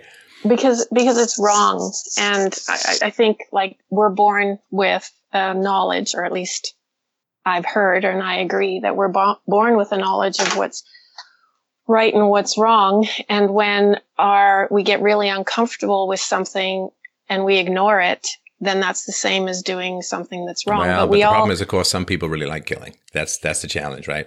You good people, like, this is what I always said, like, ethics is like diet books for thin people. Because if you're sensitive and care about other people, you'll read a book on ethics, but you don't want to kill people anyway. It's the people who want to kill people, the sadists and the psychopaths and the sociopaths and the generals. And it's those people really seem to be keen on killing people. They don't read a whole lot of book on ethics. So anyway, let's not get dragged. I just wanted to point that out. Indeed. So I had also thought that about feminism, that women have been sold a bill of goods by the feminist movement, and in the process, it's destroyed what it means to be a woman, which in turn has weakened society. And I've heard the term baby making machine in a derogatory sense. And I don't see why that's derogatory, because we have to get babies from somewhere. And why would feminists want to not glorify something that's the one thing they can do that a man can't touch? And yet they disregard it. Like, I don't know if they all disregard it, but when I grew up in the 70s, it was a woman can do whatever a man can do, only better. And my thought then was, who cares? Like, I was raised by my dad, obviously, and my mom, and my dad came, and my parents came from Germany after the war. My dad was 17 years older than my mom, and he was in the Second World War. And I remember when I was 17, having an extremely large argument with my dad about men and women. This, I think, was at the height of the 70s anyway, the feminist movement. And I got, sucked into it. And my argument to my dad was that men and women are the same, because that's what I thought feminism was all about. We're the same. So therefore, we're just as good as each other. And I still think that we're just as good as each other, but I realize that we're not the same. We're completely different. And my dad's argument was that men and women are wired, their brains are wired differently. He said they have a different mentality. And I vehemently argued with him. And of course, he was right, as most parents are when you're only 17. But I just really would like us to get to the point in our evolution, perhaps once again, like go back to the 50s, and where, like, one example that I was thinking of was our daughters live in a house that was built in 1956. And one of the things that I noticed right away, and I don't know why I noticed it, but on each side of the cupboard that's underneath the sink where most people put their garbage and their cleaning products are two skinny cupboards. And they're really skinny, like they're only about 4 inches wide. And I realized right away, like most people think, well, what can you fit in there? And I thought, cookie sheets. Yeah. That's where the cookie sheets go. And then I remembered that, and then I thought that that's what women in the 50s did. What was they spent a lot of time baking and making cookies, and kids would come home from school and they'd smell, cinnamon buns or something, and they'd have that snack. And I don't know, clearly listening to your show, I have a very rosy picture of what a family should be like. And I guess I would like to believe, maybe I'm being naive, even though I'm not a child, I do have a tendency to maybe be overly optimistic. But my dad always said, in spite of what he'd seen in the war and everything, he always told me that there will always be more good people than bad. And then it's better to be optimistic than pessimistic. So I have a vision of taking the good things from the 50s and the 60s, when I grew up in the 70s, where divorce was unusual. Moms stayed home to raise the kids, and dads went out and worked.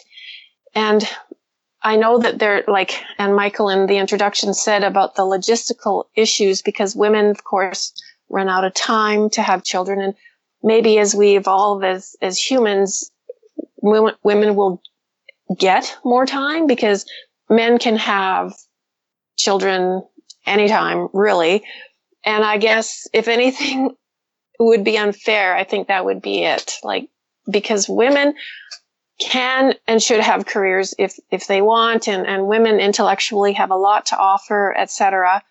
But, eventually you run out of time with having children. And it makes me sad to think that there's some women that, and I've spoken to them, where they get to be in their mid to late 30s and they decide, okay, I'm ready.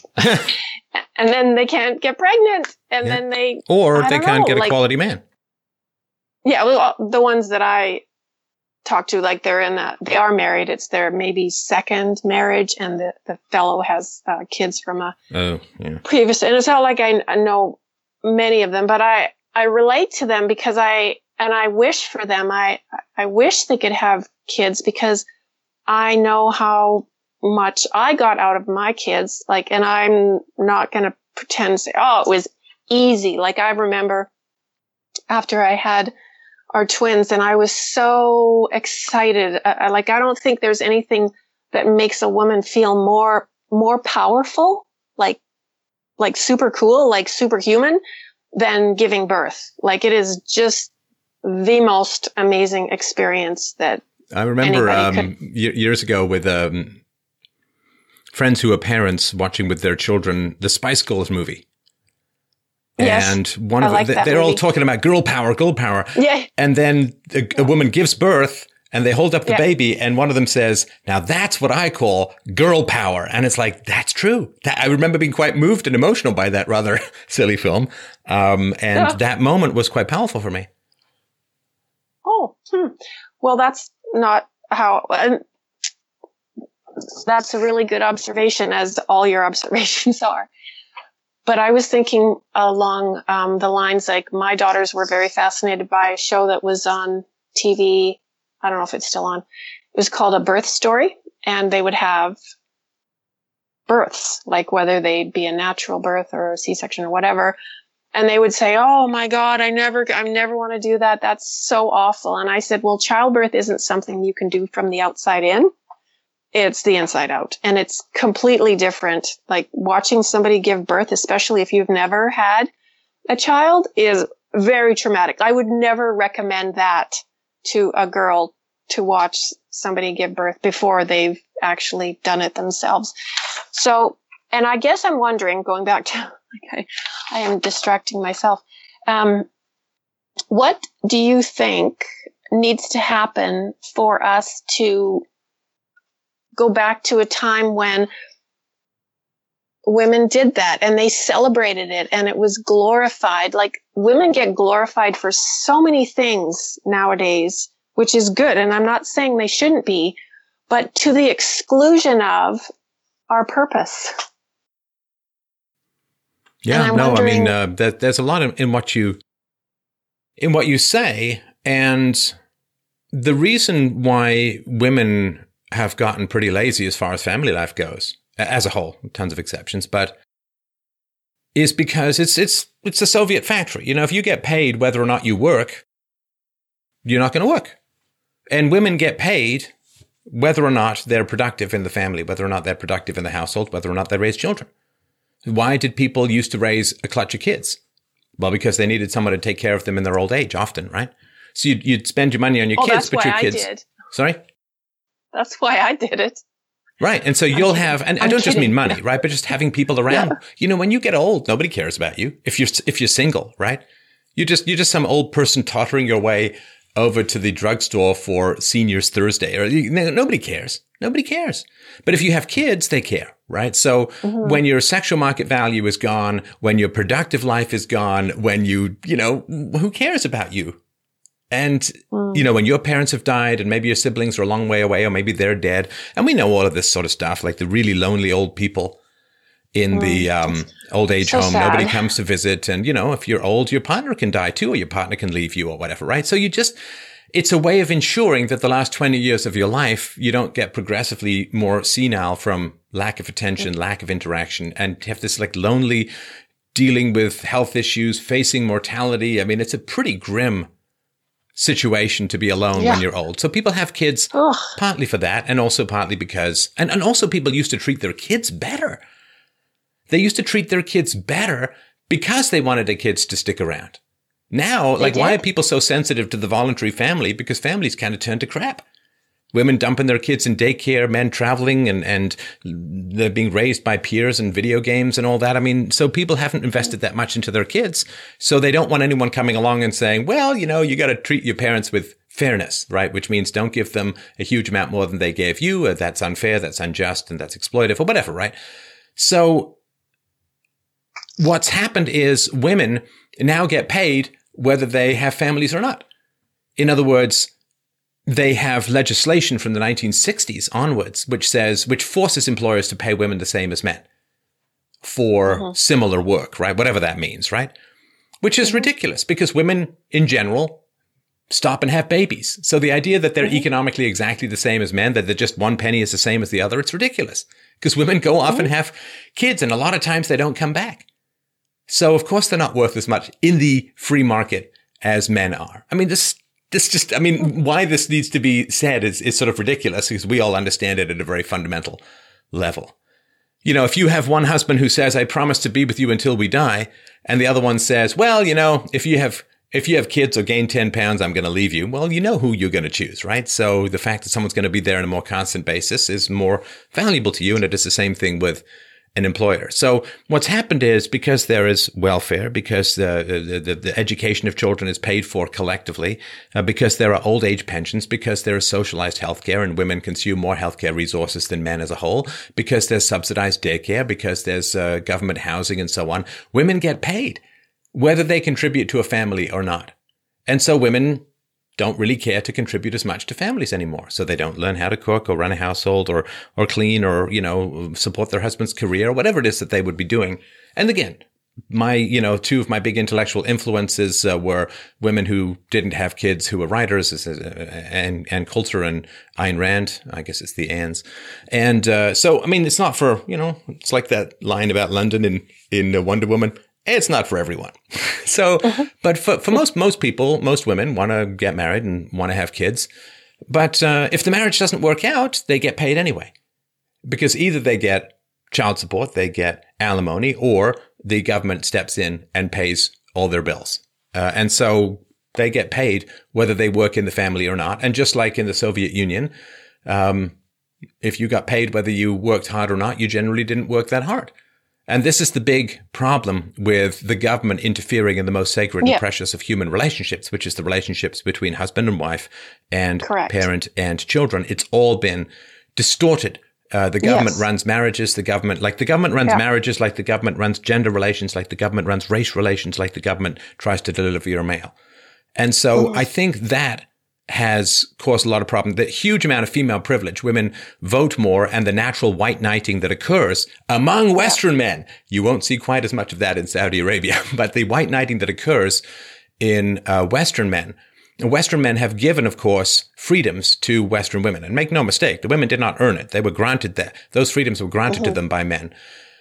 And what's happened then is that women have freedom and the choice to choose who they get married to. Like in other cultures, it's just, sorry, you're going to marry your cousin, and to hell with the IQ effects of miscegenation. That's just the way things are going to be. And so women don't really have choices. They can't leave the house. They can't enter into their own contracts. They can't drive in a lot of places. And they got to wear the burqa. So they have not been granted. And there are not a lot of, Wonder Woman fighters who are out there fighting for these women's rights. In fact, a lot of Western feminists won't even look at the women who are trying to fight for their freedoms in Iran. You can't hear a pipsqueak about them from the Western feminists. Nope. So men give these rights to women, and this means that women get to choose men. And so men have to be really nice. They have to go to white knight. They've got to defer. And what happens then is when you get equal rights, but you have a preponderance of voting, then you end up with excess power. You end up with female privilege, right? Because women live longer, they vote more often, and they have a greater incentive to vote because far more of them are dependent on government than men.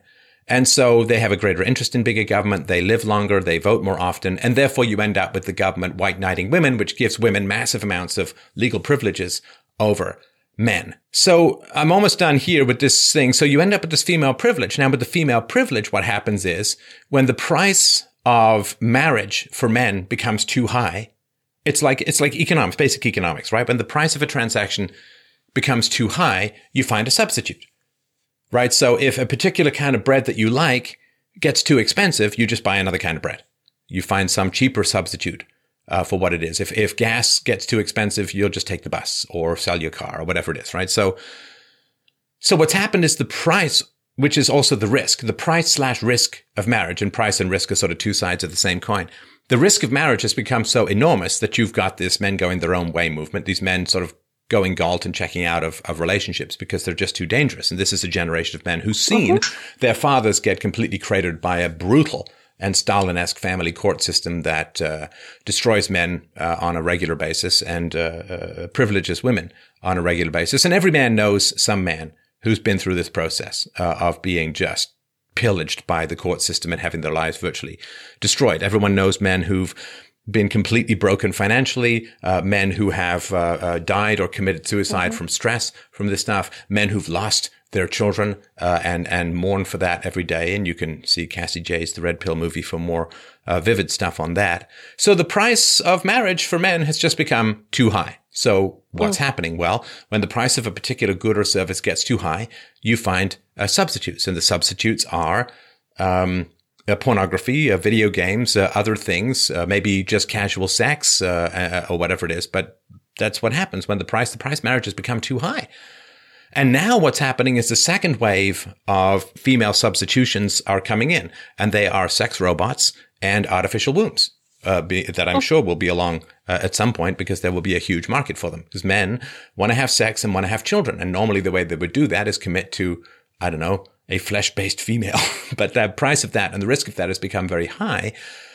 And so what's happening is you are getting, pornography substitutes, VR porn substitutes. You've got sex robots, and there will be artificial wombs at some point, to the point where men can have their children without going through the legal risk and expense of surrogacy. And so women are pricing themselves out of the market. And out of the market. Yeah. And that means that female privilege it's not going to last. It's either going to collapse because the system collapses, or because other cultures and belief systems that don't have any concept of female privilege come in and take over in Western cultures. Like, there was a guy, he was from the Middle East, left a comment on a video the other day that I read. He's like, I don't get you Western men.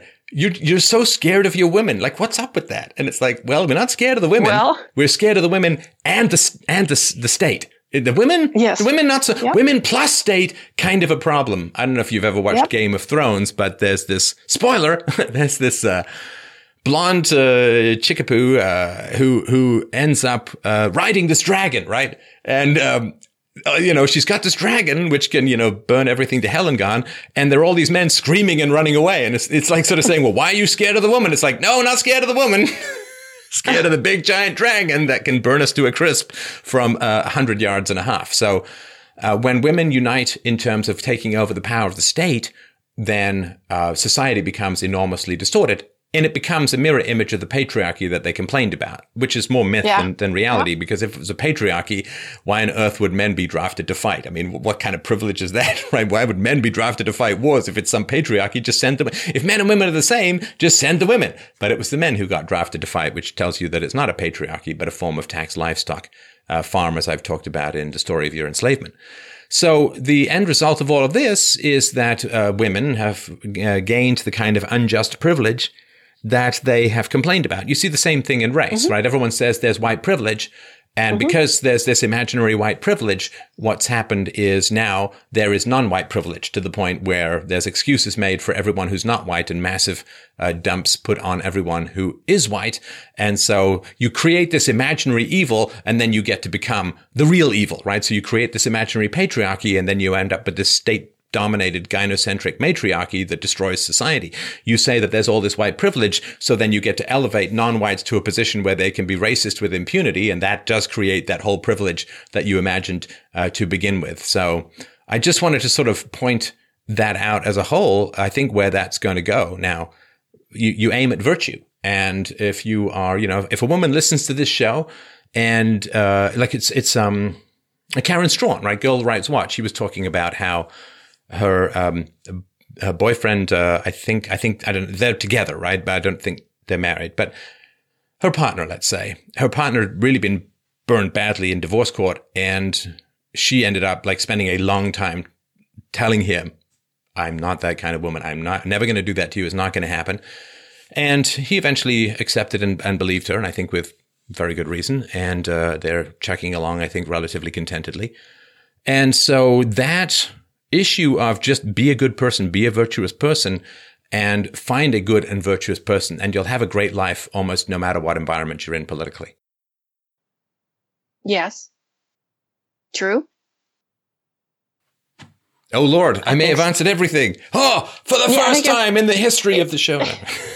No. So that I also wanted to mention that if you are in a situation like that, like two virtuous people together just doing the right thing because it's the right thing to do, then I wish there was a way for them to have more than two children. I know lots of, not lots, I know a lot of people, but some who are well-to-do. They have two good incomes. They're together. They've been together since they got married in their 20s, and now they're in their 50s, and they have two children. And I think it would be appropriate, given what you just explained and the fallout from everything that wrong paths we're going down, and for all the reasons you explained it. It all makes perfect sense when you connect the dots. No, but just sorry to answer your question relatively quickly. When K-selected groups are under pressure, they have fewer children. When R-selected groups are under pressure, they have more children.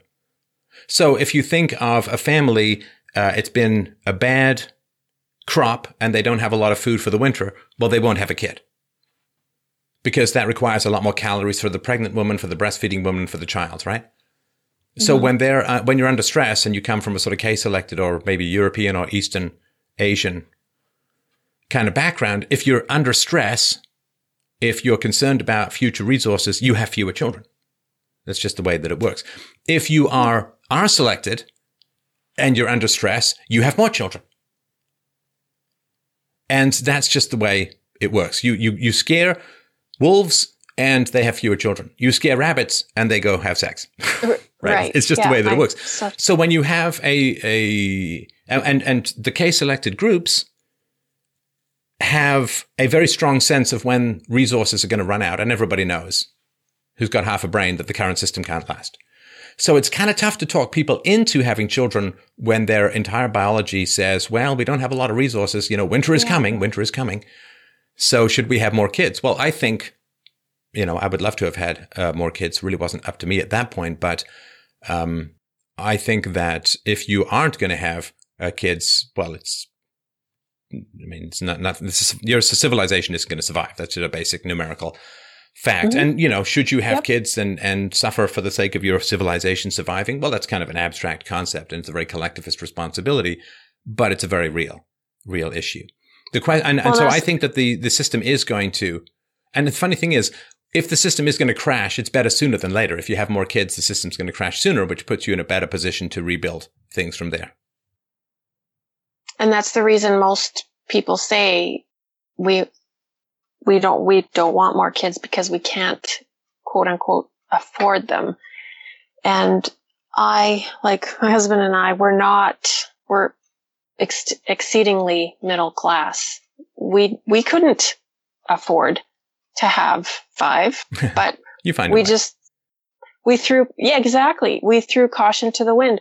People had kids during the Great Depression. People had kids during the Black Death. Yeah. People have kids during the Second World War. People have kids. If you make the commitment and you want to have the kids, then you can have the kids. And if you cut back on other things, you cut back on other things. But so what? Yeah. And I guess I don't know if there's any appetite for Western civilization having more children, even a replacement number, because the birth rate is 1.7 or less than that, which is why we need to have so many immigrants. No. The immigrants thing has nothing to do with the birth rate. The immigrants thing is a specific leftist goal, a Marxist goal, in fact, to dilute Europe. Immigrants. See, here's the thing. Why should you have more kids? Because so much of life is automated. And, cities are crowded and, right. So, there are so many robots and a third of jobs are going to be replaced over the next couple of decades by robots and so on. So it's not like you need a whole bunch of kids. And human populations going down is totally fine. There are a number of reasons for the whole immigrant thing, which I've gone into before. One of the fundamental ones is they can't possibly, when governments can't pay their bills, they provoke conflict. Of course, right? Okay. It's like a guy who owes the mafia a whole bunch of money and can't pay them. What does he do? He burns down his store or his house, collects the insurance money, right? So if you can't pay your bills, you'll create problems to distract people from the fact that you can't pay your bills. And so you got a boomer generation that's retiring. And if there's a lot of screaming about racism and a lot of intertribal conflicts and a lot of diversity plus proximity equals conflict scenarios, then it's going to be easier for the government to get away with not paying the boomers when that bill comes due, which it's going to come due at some point. All these underfunded pensions and so on. So it is a destabilize freedom, destroy the free market, undermine the West. It's a plan. It's not an accident. It's a plan. So this is off topic, but I've often wondered, who is the puppet master? where's all this intentional destabilizing of Western society coming from? And who will ultimately benefit? Like, is it one person? Well, non-whites or a will group? benefit, right? I mean, if white societies get compromised, if they, you get low IQ groups coming into white societies, it destabilizes and causes massive problems with white societies. And so non-whites benefit in the long run. Non-Christians benefit in the long run. Well, in the long run, everyone loses, but very few people think that far down the road. But, I mean, immigrants benefit in the moment because they can make a lot more money on welfare in Western societies than they can in their home countries. And the home countries have often been destabilized. But to me, what happens is you sell your soul to the devil, and the devil gives you riches and fame and wealth and sex and all these kinds of good things. And then when you get older, the devil comes and takes his price. He takes your soul. And so what happened was in the 60s, everyone had a blast, right? They sold their soul for fiat currency. They sold their soul for debt. They sold their soul for government giving them stuff that they didn't have to pay taxes for, or at least enough taxes to cover. They got their welfare and they got their warfare. And the government grew like crazy, and it was a fun blast of consequence-free lifestyle. And so the devil gave them riches and gave them sex and gave them drugs and gave them rock and roll and all those kinds of great things. And now the devil has come and he is exacting his price. You had lots of fun.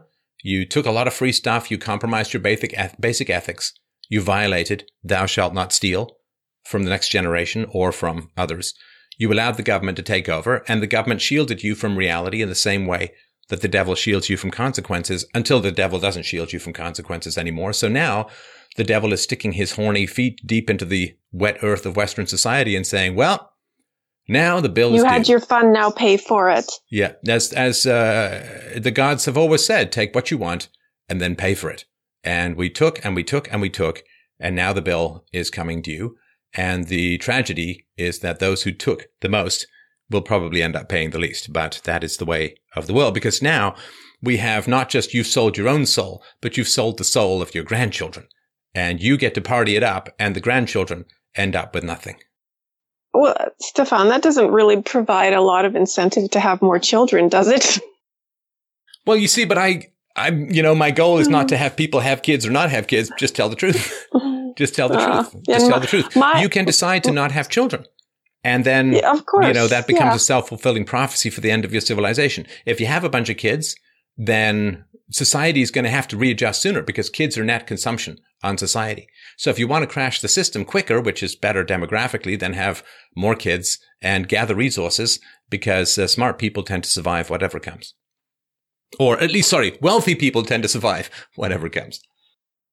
Yeah, well, and like I was saying at the beginning, I am not as well-read and well-educated as, I guess, the people who are making the decisions about our future. But I just know that it always, like I say, what I'm most proud of are my kids. And I just would like, I don't know how many women listen to your show, and I just stumbled on it, and I'm actually super hooked. But I just would like everybody who's listening to know that you'll never be more fulfilled, or nothing will make you feel better about your purpose. Cause I think, I don't know, my whole life I've been trying to figure out what my purpose is. Even when I was 18 or 19, just a kid, why am I here? What is this all about? And I keep wondering that. And I'm not saying this is something feminists would really have a heyday over, and cause I hear them say a woman is good for more than making babies. Well, obviously, but that is one of the purposes. If your job is to chop wood, what's your job? Chop wood. Well, no, but I'm sorry to interrupt, because I meant to mention this earlier, Sabina, that it bothers me the way that the feminists formulate that, like a baby making machine, or a woman is good for more than making babies and so on. It's but it's not making babies is not that relevant. It's the raising of the babies. You can't say a baby raising machine because machines can't raise babies. Like you could end up with an artificial womb. You can't end up with an artificial mom. Okay. Right. Yep. So when they say Point. that it's simply the biological act of reproduction, that's all motherhood is, it's simply saying to me that they have no clue what motherhood is. It's like me saying, well, the only thing that's important in baseball, you hit the ball well, and think that I've said something important about baseball. Well, there's a whole lot of training and practice and strategy and, all this kind of stuff that goes into it. Well, just go out there and hit the ball well. I'm the greatest coach in the universe. It doesn't make any sense. Go out and write a great song, go out and be profitable as a business. Go out and it's just go forth and multiply. Yeah. Well, so just saying that the only thing to do with motherhood is squatting and crapping out a baby. It's like, well, that's got no particular relationship to motherhood because you can do that and give up your baby. You can do that as a surrogate and you're not the mother. You're, I guess, the birth mother, but motherhood, it's an old thing from Dr. Phil that parent is a verb, not a noun, right? It's a to-do, not a thing. And so motherhood, women, it's like saying women have a greater purpose in life than to raise the next generation of civilized and wonderful human beings so that society and civilization can sustain itself. It's like compared to that, what the fuck do men get to do? Oh, I balanced the budget on some small business bookkeeping software today. Oh, look, I moved some stuff from a truck into a warehouse. Oh, look, that floor sure is clean. Oh, look, I built a wall. Oh, look, I painted a room. It's like, well, you know what I didn't do today? I didn't raise the next generation of civilized human beings so that society can continue its long march upward towards perfect virtue. I mean, it compares like, well, it's like, well, men are not just money-making machines. It's like, well, yeah, I kind of need to be if the woman's raising the kids. But, raising children, I mean, I've done more of that than I have of podcasting, being a father. And raising children is like, that's the thing, man. I mean, don't even ask me to choose. That's the thing. That's what I'm going to go to my grave happiest about. And exactly. So it's sort of like, it's like the reduction of sex to, penis, vagina, ejaculation, as opposed to connection and love and cementing families and all of that kind of stuff. And keeping women from being depressed because sperm actually has antidepressants in it for women. I just found that out recently. And so well, motherhood is just having a baby. It's like, no, that's not. It starts there, though. Yeah, for sure. You can't it's be necessary, a mother but far from sufficient. And you make a good point about the role that fathers play because I guess humans are like birds or some of the other animals where both parents have an active role in raising the children, and dads are the encouragers and moms are the nurturers. And I know I've probably seen videos you've done about, I can't remember what it was, but boys of single parent moms have lower testosterone levels. I don't know if that was yours. But yeah, that's pretty tragic. Also very interesting. So clearly, I don't know, like maybe it's impossible. Maybe this is where my overly optimistic nature comes in. Maybe it's impossible. Maybe we will never be able to have moms and dads. And like I said, I'm not saying that women shouldn't work because I didn't have a child until I was 28 and I worked up until that point. Which meant that you were not that helpful to your employers. Sorry to put it so bluntly, but if you were doing easy work, then it was low paid work. Like I'm not saying you were, but if you were just mopping floors, then what's the point? Might as well go have kids. It's way more fulfilling. If you were doing big complicated work, like managing multi-million-dollar contracts or whatever it is, then you got trained and you were introduced to customers. And then what did you do? Well, you went off and had kids. So, right. So, well, okay. Well, then I guess we'll have to do it the hard way or the logical way. And like women shouldn't work at all. But that's not going to fly. Okay. First of all, women do work. And women, see, people misunderstand this. I'm not saying you do, but people as a whole say, well, first of all, women work. I mean, I'm a stay-at-home dad. I know it's a huge amount of work. It's a huge amount of work. And the other thing too is that women contribute enormously to the economics of the household because women, by having the household run efficiently, free up the man to focus on making more money. It is a direct Correct. correlation. Behind every successful man is a good woman. It's all very, very true. It's all very, very true. And so if a woman is taking care of the household and raising the children and supporting her husband, he gets to go and make a crap ton of money. If he has the potential, that's how he's going to achieve it. Yep. And so women are directly, I mean, it's weird. It's like you can both go out into the workforce. You just end up being taxed more and everyone's not having a great time. Everyone's busy. Everyone's tired. Everyone's stressed. No one's connected. And the family life becomes a pain in the ass in general. Or you can have a well-functioning household. The man can go out and probably end up making more money than the two of you together because he's got a single focus and a career path that's sustained as opposed to trying to juggle two careers, which cripples momentum. Yes, and actually, I said that when I was emailing Michael. But I guess if I suggested that, who cares? But I sort of feel like I'd be mocked, or I would be betraying women, or that would somehow be suggesting that women aren't worthy of, being doctors and lawyers, which I think they are. But here's the thing.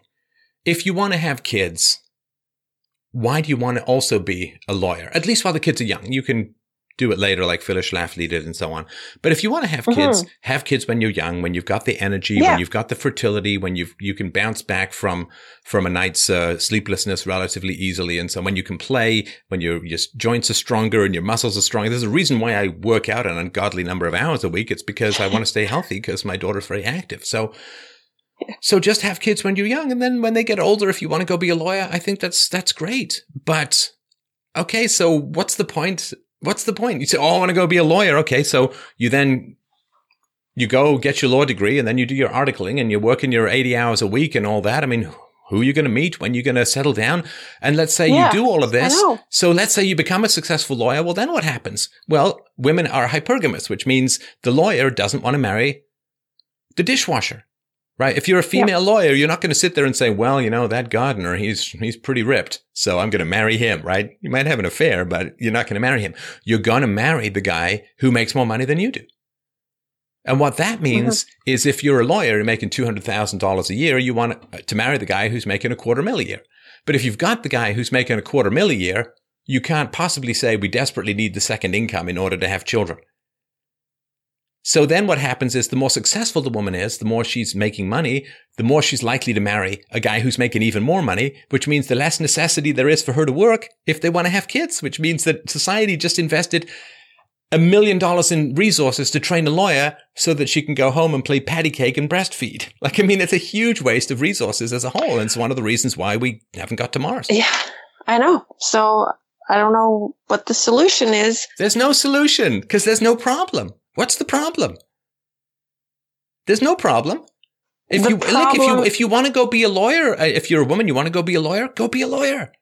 You illustrated the problem when you said that in Western culture, we're being overtaken by non-white cultures because they place more emphasis on having children. Well, also traditional roles. For sure. And so I don't know what the solution is because I'm about giving facts, giving conclusions. It's a process, right? But my point is simply get rid of people's illusions, right? So if you're a woman, you have been sold a bill of goods about how the important thing for you to do is to go and be a lawyer or a doctor or whatever, right? Well, first of all, find out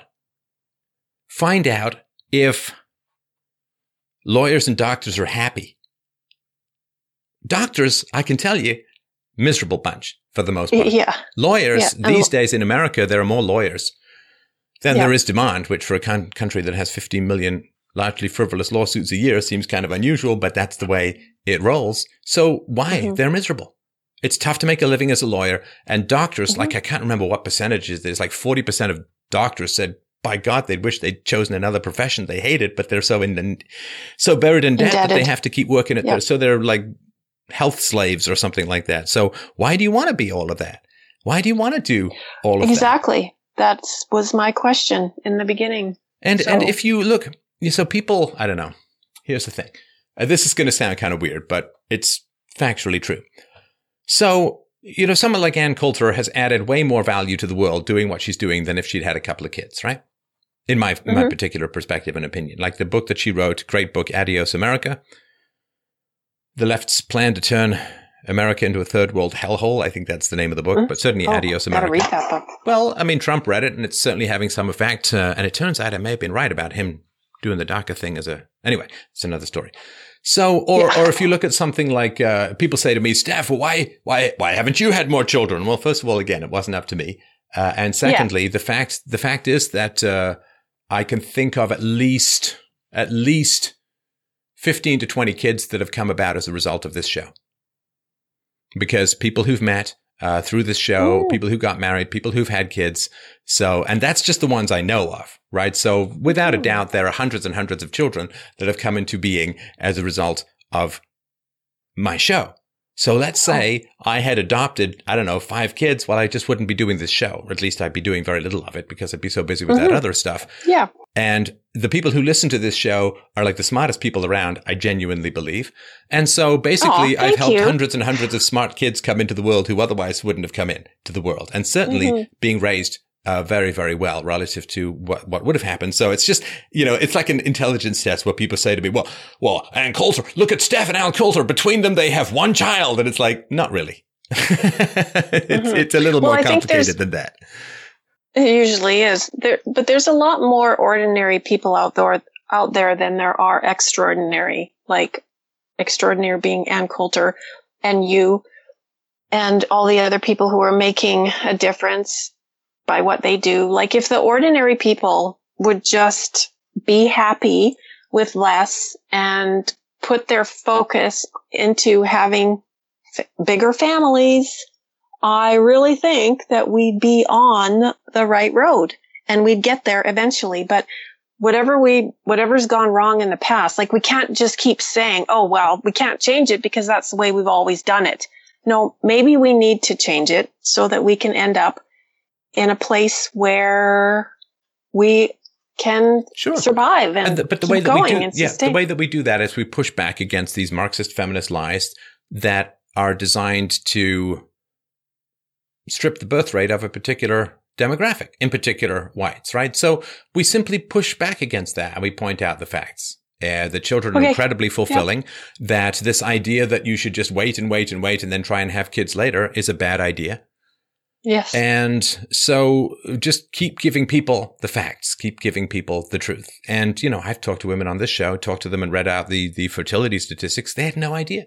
Millions of people have then listened to that over time, and people are making huge decisions based upon this information, which has been fairly ruthlessly suppressed from people as a whole. When I did this video about how women are unhappy until they're in their 80s, but the happiest people are those with families of I think 4 or 5 kids. Well, people just don't know that information. In general, it's not broadcast. So I'm just bringing as many helpful facts, useful information to people as possible. And the other thing too, me publicly being a high functioning intellectual and saying that parenting is absolutely wonderful changes people's minds, because parenting is relentlessly portrayed as negative, as problematic, as horrible, and so on, in the media, particularly that which is attached to the young. Or that which is aimed at the young. So because even just me saying, like you saying you loved being the mom to 5 kids, me saying I love being a father, it helps break people's conditioning. Well, I'm too smart and high functioning to have children. Because what the left has done is they've said, well, if you're a smart woman, you wouldn't have kids. And if you've had kids, it's because you're an idiot. Because you can't be a doctor, a lawyer. You just end up having to be a fisherwife and a washerwoman and a mother. And that is genocidal to the smart. Because if you're saying motherhood is a mark of low intelligence, then you're tempting people to say, well, I'd like to have kids, but I don't want to be perceived as a dummy. And so it's horrible manipulations. And it just ensures that the fewest smart women, and intelligence is to some degree significantly passed along the female lines, it simply ensures that the smartest women have the fewest children. And that does not help society as a whole at all. Yeah, I didn't realize that it was deliberate. And I don't, that's why I wondered who's the puppet master, who's the one that's making us think that way. I don't know. See, I don't care about the puppet master. I care about, like, sorry to interrupt. I don't care about the devil. I care about the temptation. Because the devil, you can say, well, the devil shouldn't do what the devil's doing, but the devil's going to do what the devil's going to do. The question for me is, who says yes or no to what the devil offers? So my goal is just, I don't care who's coming up with all this conditioning. Yeah. I care that people stop listening to it. Because let's say we identify, you know, we all know that there are some groups out there everyone thinks is responsible for all of this. Let's say that's all true. Well, let's say that there's these nefarious groups out there and well, they're not going to stop what they're doing. So the only thing is the devil's going to keep doing what the devil does. So the important thing is to focus on the people who are tempted by the devil and get them to say no. That's the only thing. So I don't care about the source of it. I don't care about the supply. I care about the demand. Correct. Yes. All right. Listen, I'm going to have to close this down because it's been a couple of hours. Great questions. I'm sure we could chat about this all day. I really do appreciate the opportunity to rant about this stuff. And congratulations on your family, Sabina. That's a beautiful, beautiful thing. I do sometimes wonder, you know, having a bushel full of kids in the house, what that would be different. I mean, we do when, you know, my daughter's friends come over and all of that, which is great fun. But I envy. It's pandemonium. Yeah. It's just the only way to describe it is pandemonium. And I don't even remember. I don't even remember half of it. I just remember that I survived. Here I am. The days are long. The years are short. Thanks again so much. And thanks everyone.